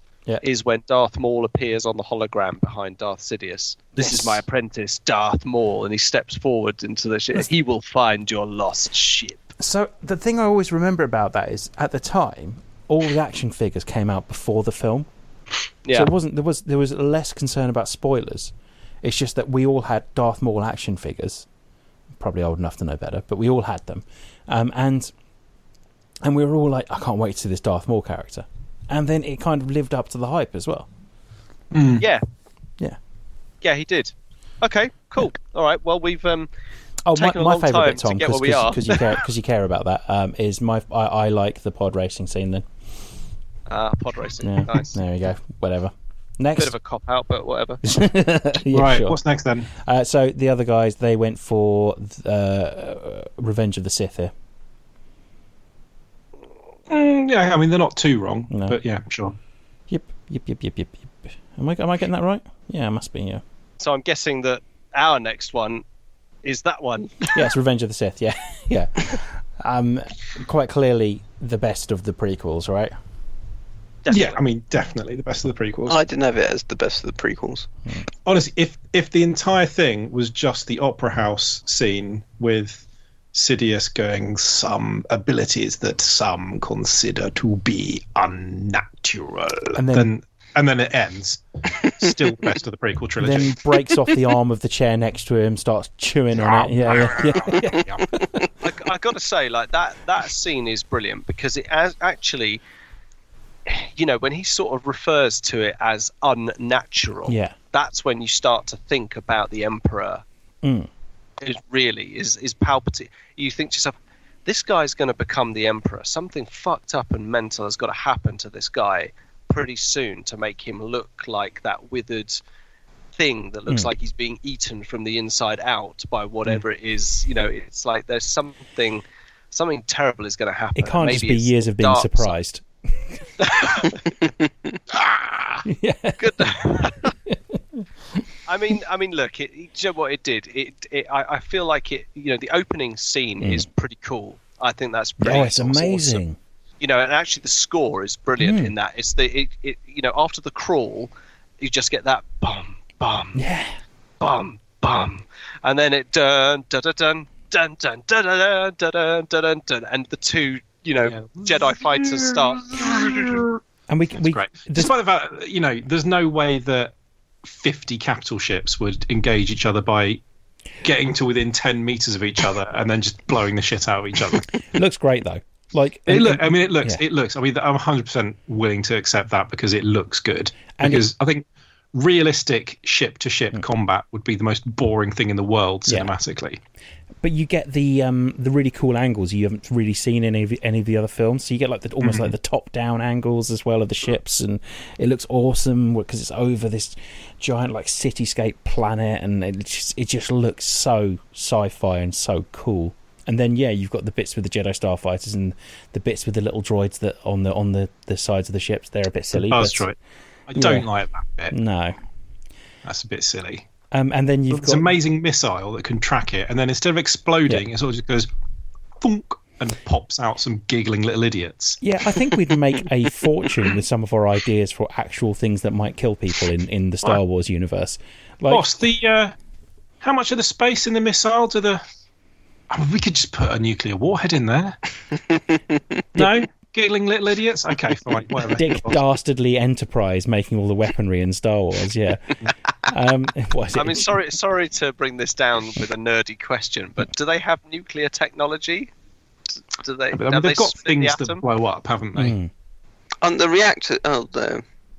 They never mention the word nuclear, do they? But, you know, I think you can assume that in the Star Wars universe, they have the technology to make a missile that explodes rather than pops out some robots. Also, it's got a bit with R2-D2 in a slapstick manner where he sets fire to loads of droids because they fall over in the oil that he creates. Hoses them down in his hot sticky grill. Yeah. And it is almost shot for shot recreated in Alien Covenant in an attempt to do something serious. But I was going to say, actually, maybe those little giggling droids inside the missile are just literally the droid army manufacturers taking it one step too far, where they're like, okay, so we've got droids, we've got battle droids, we've got flying droids, missile droids, we've got toilet droids, we've got everything droids. We've got big capital ship droids. It's just like Exhibit, droids, isn't it? the guns that just fire tiny little droids. It's gun droids. It's Exhibit, isn't it? From Pimp My Ride. Yeah. So he goes, we hear you like droids, so we put droids in your missiles. And now we put a PlayStation in it. Yeah, it's. I mean, let's talk about it though, because like the whole of Revenge of the Sith was all leading up to the one moment, which was Anakin Skywalker's rebirth as Darth Vader. The man behind the black mask that we've all come to know and love over the original trilogy. And for me, that is, without a doubt, the weakest moment. Oh my God, yes. That is... I think we're probably about... I'd say it's like 70-30 good stuff to bad stuff, but that is very much a bad stuff moment. No, I'm miffed. And to be quite honest, like after going through all the shit he's just gone through and all the stuff he's done, and he's lost his wife in the process of doing all the stuff that he thought was going to save her, shouting at the top of his voice no is probably something he'd do. The problem is that Darth Vader in the suit is meant to be the scary monolithic figure from the original trilogy. He's not meant to be the whining pussy. So that's one of the biggest issues with the trilogy, the prequel trilogy, is that it's meant to create this compelling story of what happened to Darth Vader, and by doing that, all it does is create this Darth Vader we think's a bit of a wimp. So, that's the thing. Like even in Phantom Menace, It's meant to build up that he is meant to be uber all powerful. Yeah. Yes, he's meant to bring balance to the Force, but he's meant to be incredibly powerful. And this is the problem with the next two films. He isn't all powerful. He loses an arm to Count Dooku. He was a bit reckless, admittedly, and he wasn't in his full power. But he is meant to be fucking Harry Pottery type thing. He's meant to be. I think the biggest issue with it is that Hayden Christensen's a really bad actor.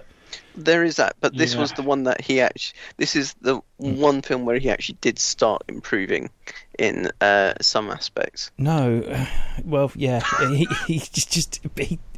You see, you all like the thing is, he's too jolly in the opening bit of the very start when they're flying through the capital ships. Yes, it looks brilliant, but he's actually jolly, and you think, hang on, isn't this meant to be after several years of war? Isn't he meant to be a bit more battle scarred? I just remember him being a bit more jolly about shit. I've always thought there was like a hint of he's been in Vietnam for too long and he started to enjoy it a bit.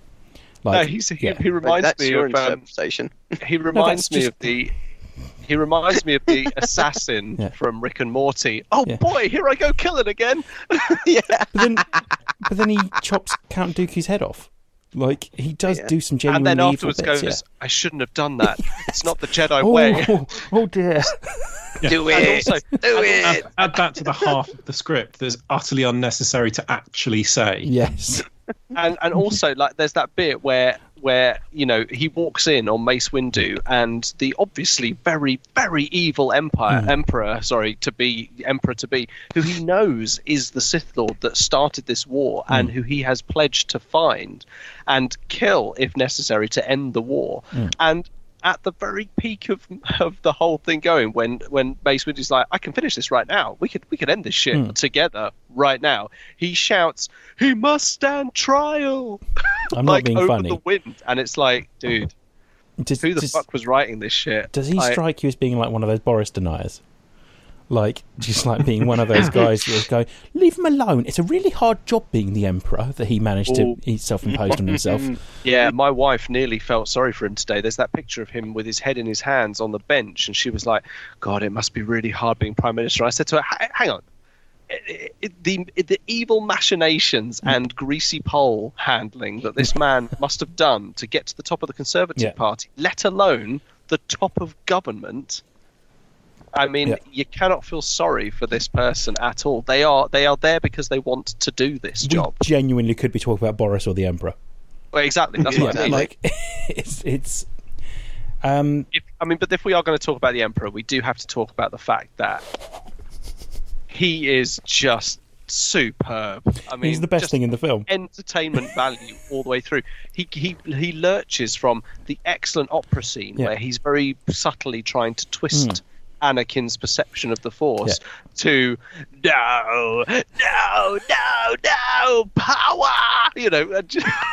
Fucking what the hell, man? Like, the Emperor obviously had his Scooby snacks that day. Like, it's obviously him finally going, like, I'm terrible at keeping secrets, right? Like, it's obviously him keeping this secret for so long and going, guys, I fucking hoodwinked you all along. And yes, my face has gone a bit wrinkly, but at the same time, I'm proper evil now, and unlimited power. But there you go. But this is the other the other question as well. Like, was it his own lightning being turned on him that turned him into that, or is that how he really looks? Is that how he looks now as a practitioner of the dark side for all this time? Because actually, he doesn't seem to heal or anything over time. He just kind of gets more wrinkly and decrepit and grey. Like, the dude does not look well by the end of Return of the Jedi. So, I mean, it's one of those things. So that's a good example of something that it's okay for it to be open to interpretation. Like, that's a good thing. You can say, well, it could be a number of reasons. Having whole plot points missing, like the Rise of Skywalker, that's a problem. But this, it's okay to be open to interpretation. We've seen, for every disservice this trilogy does to Darth Vader, it goes further in making the Emperor a more compelling character in all three of those films. I mean, absolutely, because it's basically the fruition of his years and years of evil machinations and planning coming to a head. And actually, you know, what I love particularly is that moment where he goes, "We must move quickly." You know, it's almost like he knows that this point was coming. You know, he knew that he was going to turn Anakin, and this is the point. This is the lose it or win it moment. Yeah, like, I've turned Anakin. If anyone finds out, we're only two people and we're likely to be killed. Now we have to move against the Jedi fast. Well, he goes all Darren Brown on him, doesn't he? He basically gets him to kill someone, like, in front of him, and just yeah, and then says, but this is the thing. Anakin is so quick to kind of go, "Oh shit, man! I've killed Mace Windu. This is ridiculous. This is amazing. Like, oh my god, how the hell could I have done that?" And then he goes, "You must now go to the Jedi Temple and kill everyone and kill the children." And he goes, "Yes, Master, I agree." Just see you later. I'll be back. I'll be back later. Just put the Pop-Tarts by the toaster, and I'll have them after. You know, just crazy. It's the only way. We have 6 more films to go. Yeah, 6 more films. We are halfway there. With 6 more. They're getting to the good ones where there's less stuff to actually talk about because we just like them and they're good. Yeah, that's true. Is that so? Favorite bits from Revenge of the Sith? The Opera House. Oh, bollocks! Dialogue, which I'd already mentioned first. So I'm allowed to say. Yeah. I really actually genuinely like the Order 66 bit. Yeah, it's good. Yeah, it's done really well. It's heartbreaking. Yeah, like, these are characters that you've seen on the peripheral. You don't know it's them a that really well, good, but, oh shit, just got real moment. Yeah, I like that. Yeah, you guys? Tom? Yoda sensing that the clone troopers behind him have turned. Yes. And very, very quietly pulling his lightsaber out and then doing a fantastic, very energetic, almost like lightsaber roundhouse kick and decapitating them both. You see, that's really cool. That is really cool. Yeah, I totally agree. And then getting his little ET spaceship. And also later on, when him and Obi-Wan are assaulting the temple, Yoda flings his lightsaber at a clone trooper, and it literally just gets lodged in this clone trooper. He runs up the clone trooper, pulls the lightsaber out, deflects a blaster bolt into another one's head, and it's like, holy shit, man, he's kicking ass. Like, he's proper kicking ass. Yeah, that was really good. See, that's cool. It's not done. There's not a hint of comedy in it. It's just they've genuinely taken it seriously. Whereas this fight against Count Dooku is a bit Golden Girls, isn't it? But yeah. Duncan, Spunky.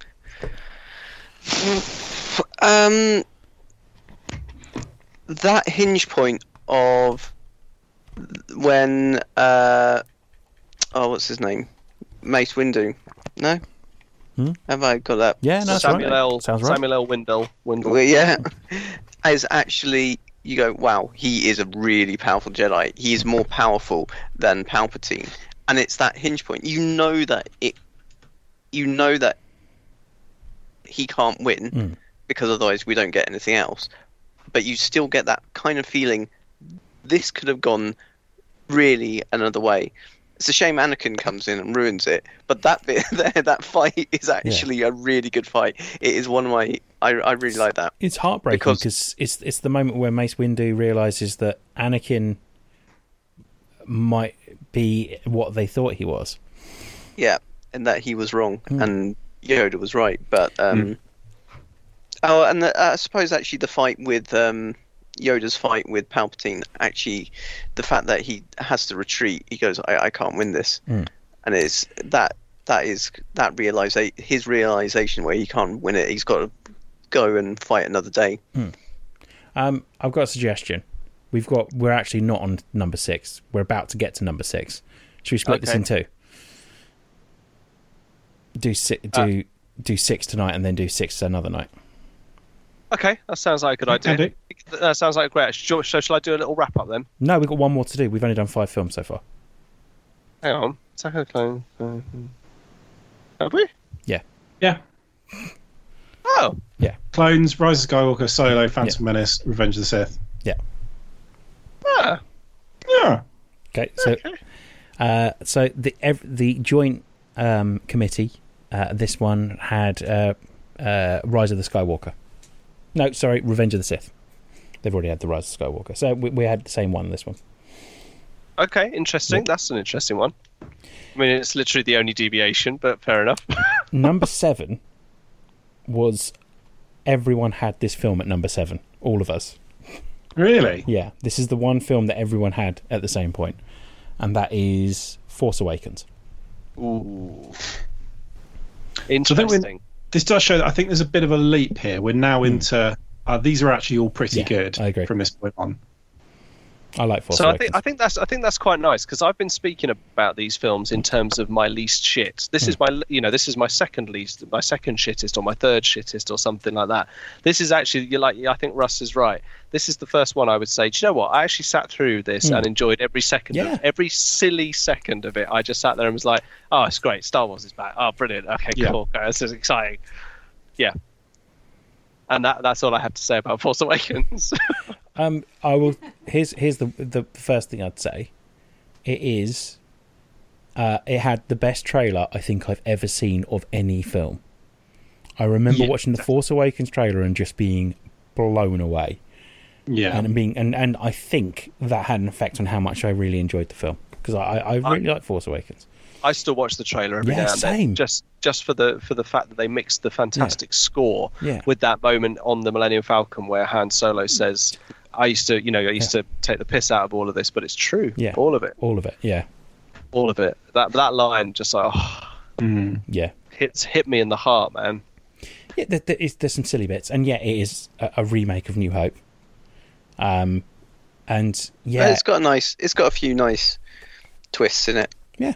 I totally agree, and I love it. It's just it's at the lower end of my good films bit, because it doesn't do anything new. No, which it wasn't. It wasn't there to do.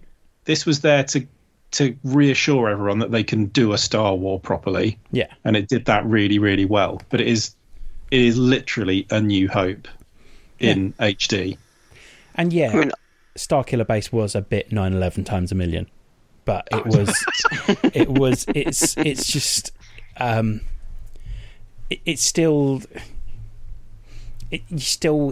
were moments in it where you actually felt things. That's the thing I got from this film. Yeah, and it might be because of the trailer. Sorry, Duncan. No, I mean, the attack and how they destroyed Starkiller Base, and the fact that it's called Starkiller Base, kind of, and that's why it's low down. Yeah, as you say, it doesn't do anything new, but there were those few bits. I love how Adam Driver did it. He was the kind of Ren was kind of sometimes written as a bit of a whiny bitch, and I mean I love the stuff afterwards about Huss and Ren, like this bromance, and they're basically misunderstood emo kids. They get pissed off and decide to destroy the worlds, various worlds. Some bits of it were annoying, but overall, I mean, you get Poe Dameron for the first time, and that makes everything worthwhile. Yeah, like Poe. The hope for Poe Dameron at this point was through the roof. I thought, in terms of just a cool character. That wasn't the only thing through the roof with you, Dan. No, I know it. No, my cock. Hot jet. Hot arcing jet of semen was through the roof. Just firing ropes. Yeah. This film for me is epitomised by is in my mind. Whenever I think about it, it's that first 5 minutes. I think. Yeah. With the command ship coming down to land in the village. Yeah. And Kylo Ren almost shambling off him, off it, kind of not walking properly, and then as an introduction to the big bad of that film, being able to stop a blaster bolt in midair, we'd never seen that before, and it's so cool. It's only when he's walking away that I can hear my delay. Weird. Is that Ross's? That's weird. Hang on, let me. What? Hello, Ross. Say something. Oh, he's on mute. Yeah, he's okay, yeah, cool. I think Russ is saying he wants me to give him a gobstopper or something.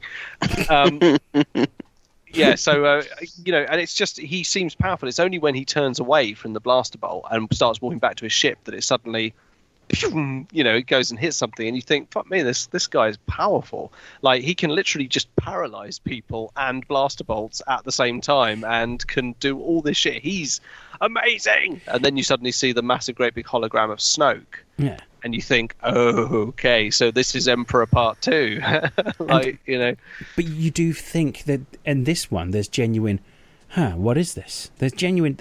J.J. Abrams' mystery box is genuinely actually quite compelling in this one. Like, you're wondering, like, is Snoke... How big is Snoke? I mean, how many conversations do we have about how big actually Snoke is?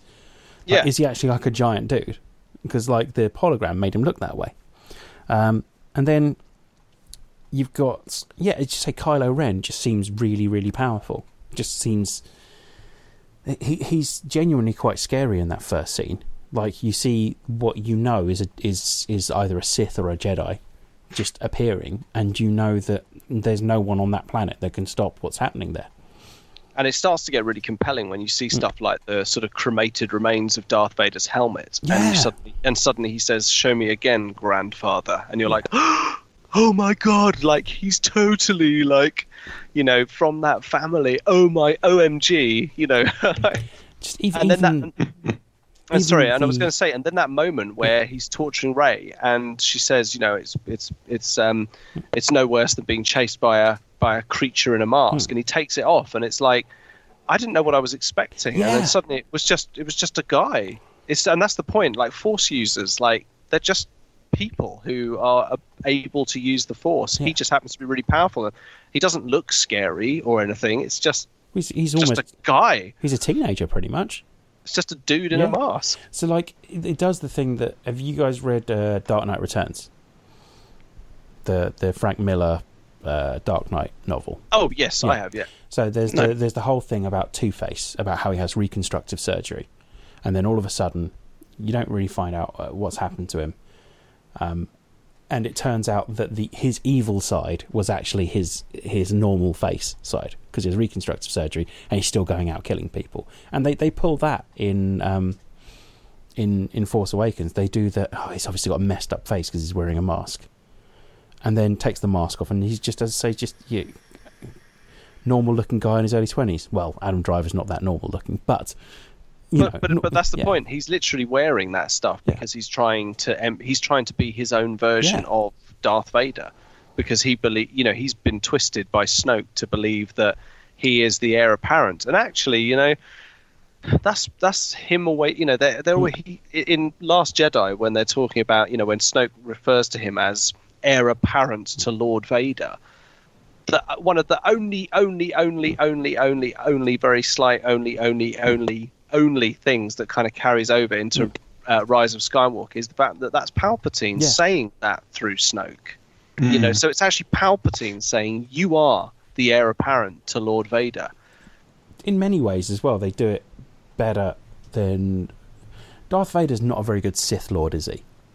Because, like, at no point... He's not what was expected. He's not what the Emperor thought. Yeah, because he's at no point until the end, when he has a crisis of faith, does he even try and kill the Emperor? Whereas Sith Lords, from that, everything we've heard up until then, are constantly betraying their masters because they're evil fuckers.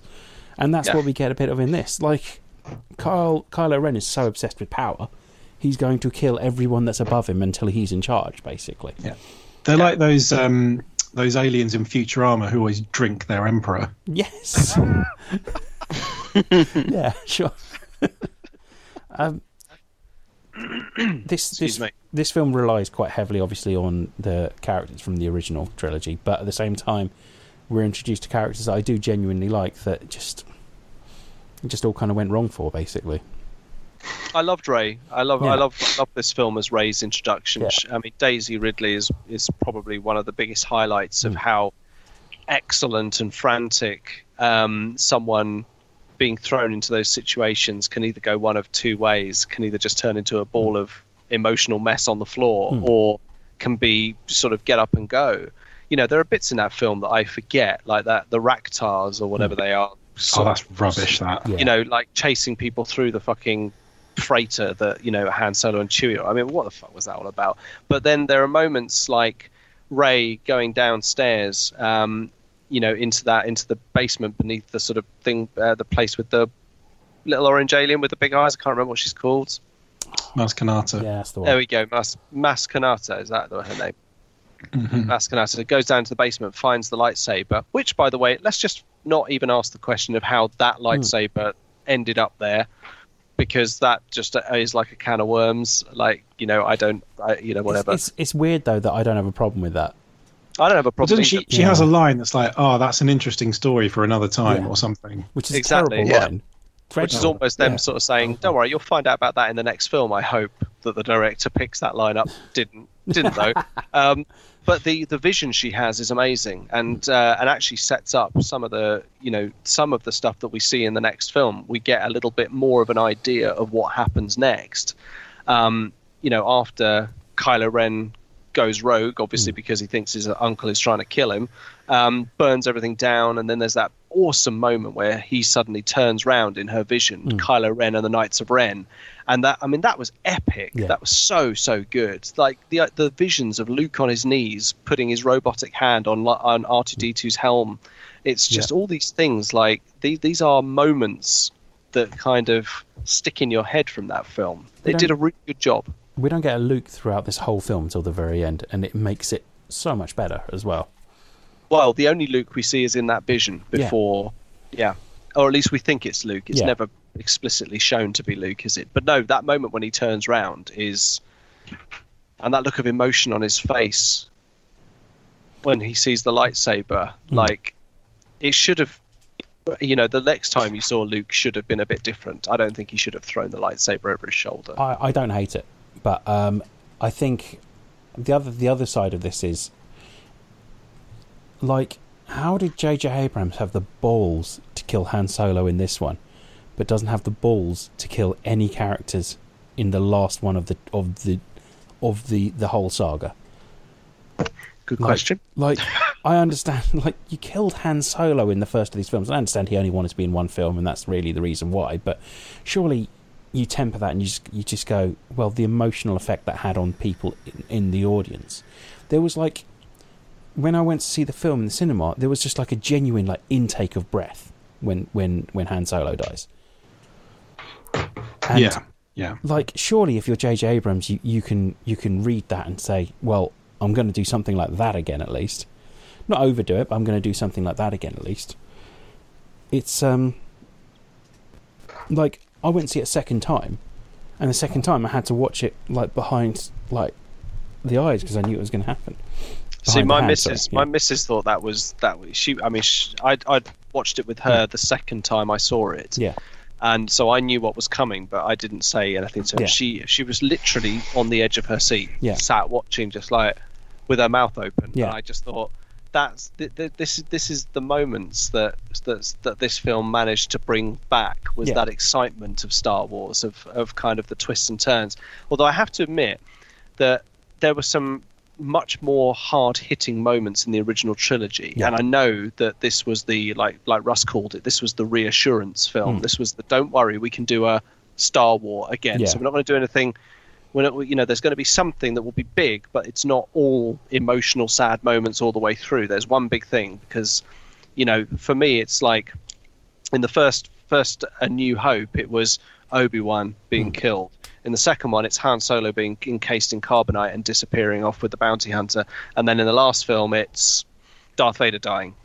So you got those big three emotional moments. And actually what I quite like about it is that Force Awakens kind of took that and was like, there's got to be one big emotional moment that changes everything. Yeah. And they did it, and they executed it really nicely. I love the reaction as well, that Chewie's first reaction is to fucking shoot. Yeah. He gets a decent, like, one of the few people that gets a decent shot in on Kylo Ren as well. Yeah, exactly. He doesn't rage out enough.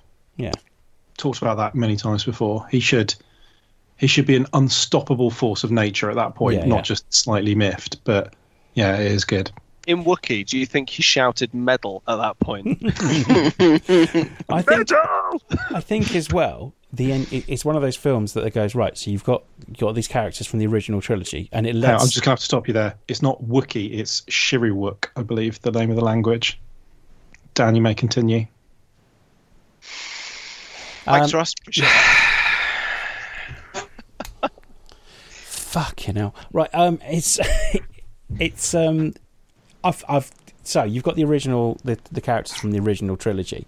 They kind of carry most of the film, with these new characters, and then the ending is just the new characters. Like it lets them take the ending of the film. Also, which is what needed. I mean, also, how good do the X-wings look in it? They're great, yeah.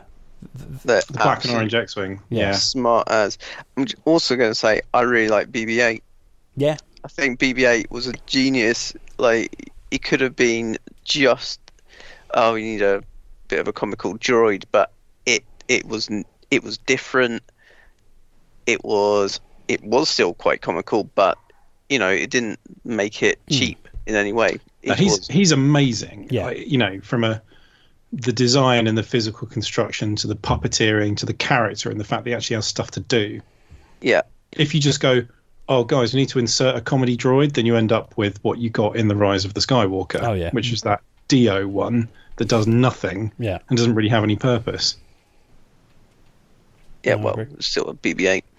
But, the introduction to Rey scavenging the broken, destroyed Star Destroyers, so you get the lovely echo to the past there, and you still go, well, this is part of the fall of the Empire.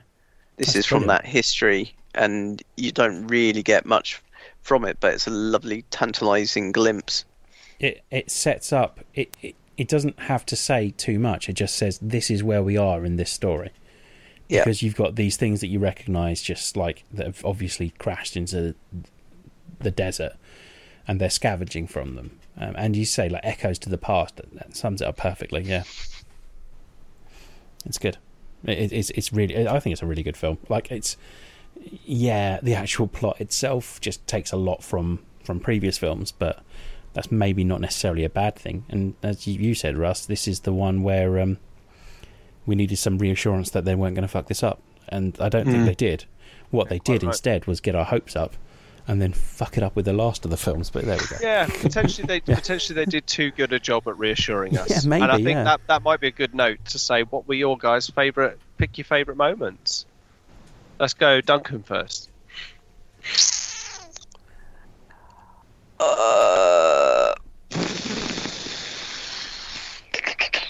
Oh, geez, actually, Rey nearly beating Kylo Ren in the forest. The whole fight scene there.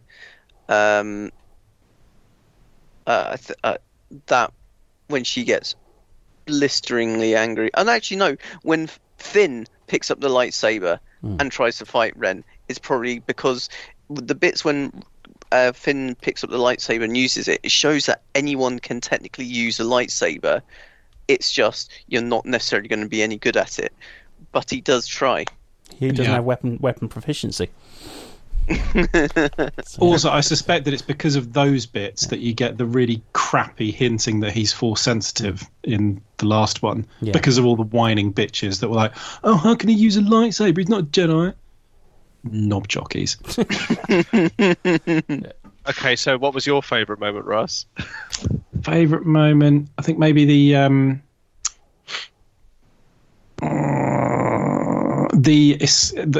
Finn and Poe's escape from the Star Destroyer, stealing the TIE fighter, and that like really effective bonding that they have. So like it takes like 2 minutes from Finn getting him from his cell to them being crashed on the planet, but in that time they form this bond that is believable and has great chemistry. Yeah. So even though they're not actually then together for the next act of the movie, when they reunite for the third reel, it's you're really glad that they're back together.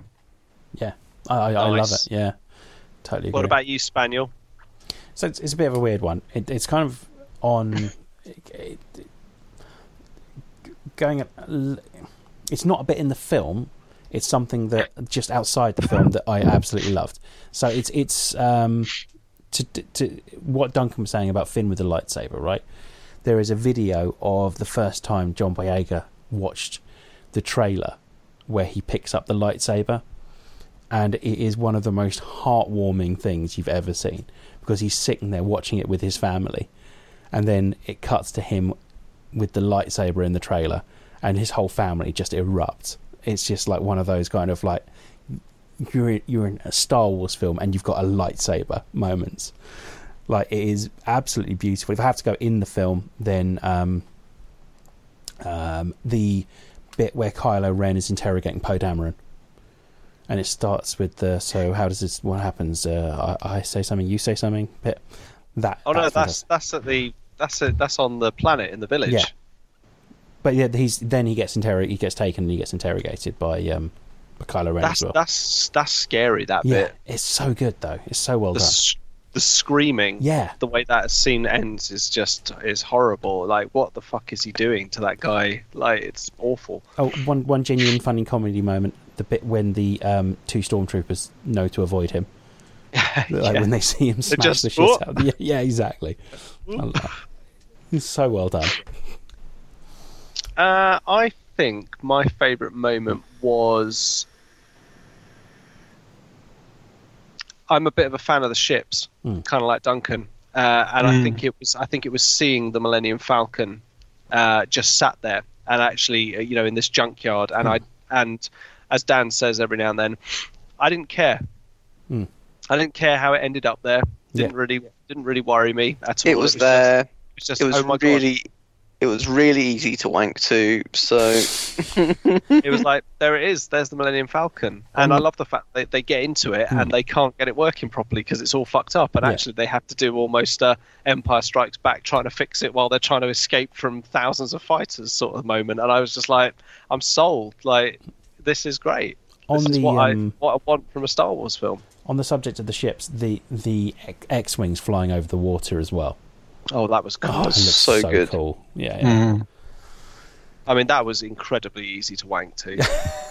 There we go then, Incredibly easy. Because then it cuts to a close-up of Poe Dameron's face just at the right moment. Have you guys seen the video of... wanking to it, of Oscar Isaac? He's been doing like a load of online plays, and he's done one with Marissa Tomei.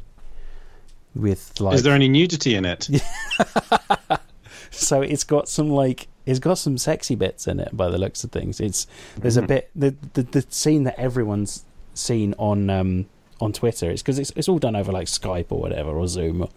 Is Oscar Isaac pretending to have bent Marissa Tomei over somewhere, and they're just slapping his hand really hard as if it's her ass, and it's like one of those I would watch that. Okay, so on just that note, cut Marissa Tomei out of this and put my own face in there. Yeah, exactly. Yeah. Well, there we go. So, look, we've basically gone on now for a couple of hours almost about the first six, the bottom six. So basically, this is the front nine. Sorry, no, it's the back nine, isn't it? Really, this is like the back nine of the golf course, the holes that all lead up to the end. And we started with the shitters, and we've worked our way up to number 7. So next, oh fucking hell! Let's try this again. Yeah, let's try this again. Okay. So there we go. Now look, we've already wanked on now for about 2 hours about the shitter 6, ending very nicely on Force Awakens, which we all say, and kind of our aggregate view of this is that Force Awakens is the first of the really good Star Wars films that we start to really enjoy. So instead of trying to squeeze that into 20 minutes, we're going to do a whole nother part on the top 6 Star Wars films, and Mandalorian, probably, because you haven't heard it yet.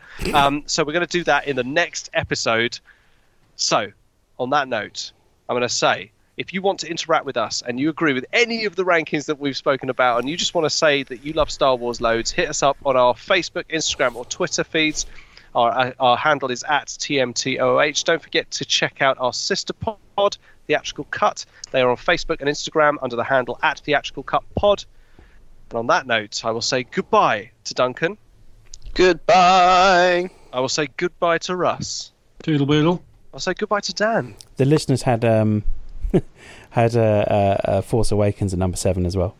And that's also very nice. And also, I have spoken. Excellent. And it's goodbye from me. We will return to a galaxy far, far away in part 2 to go through the next 6. And on that note, let's cue the music.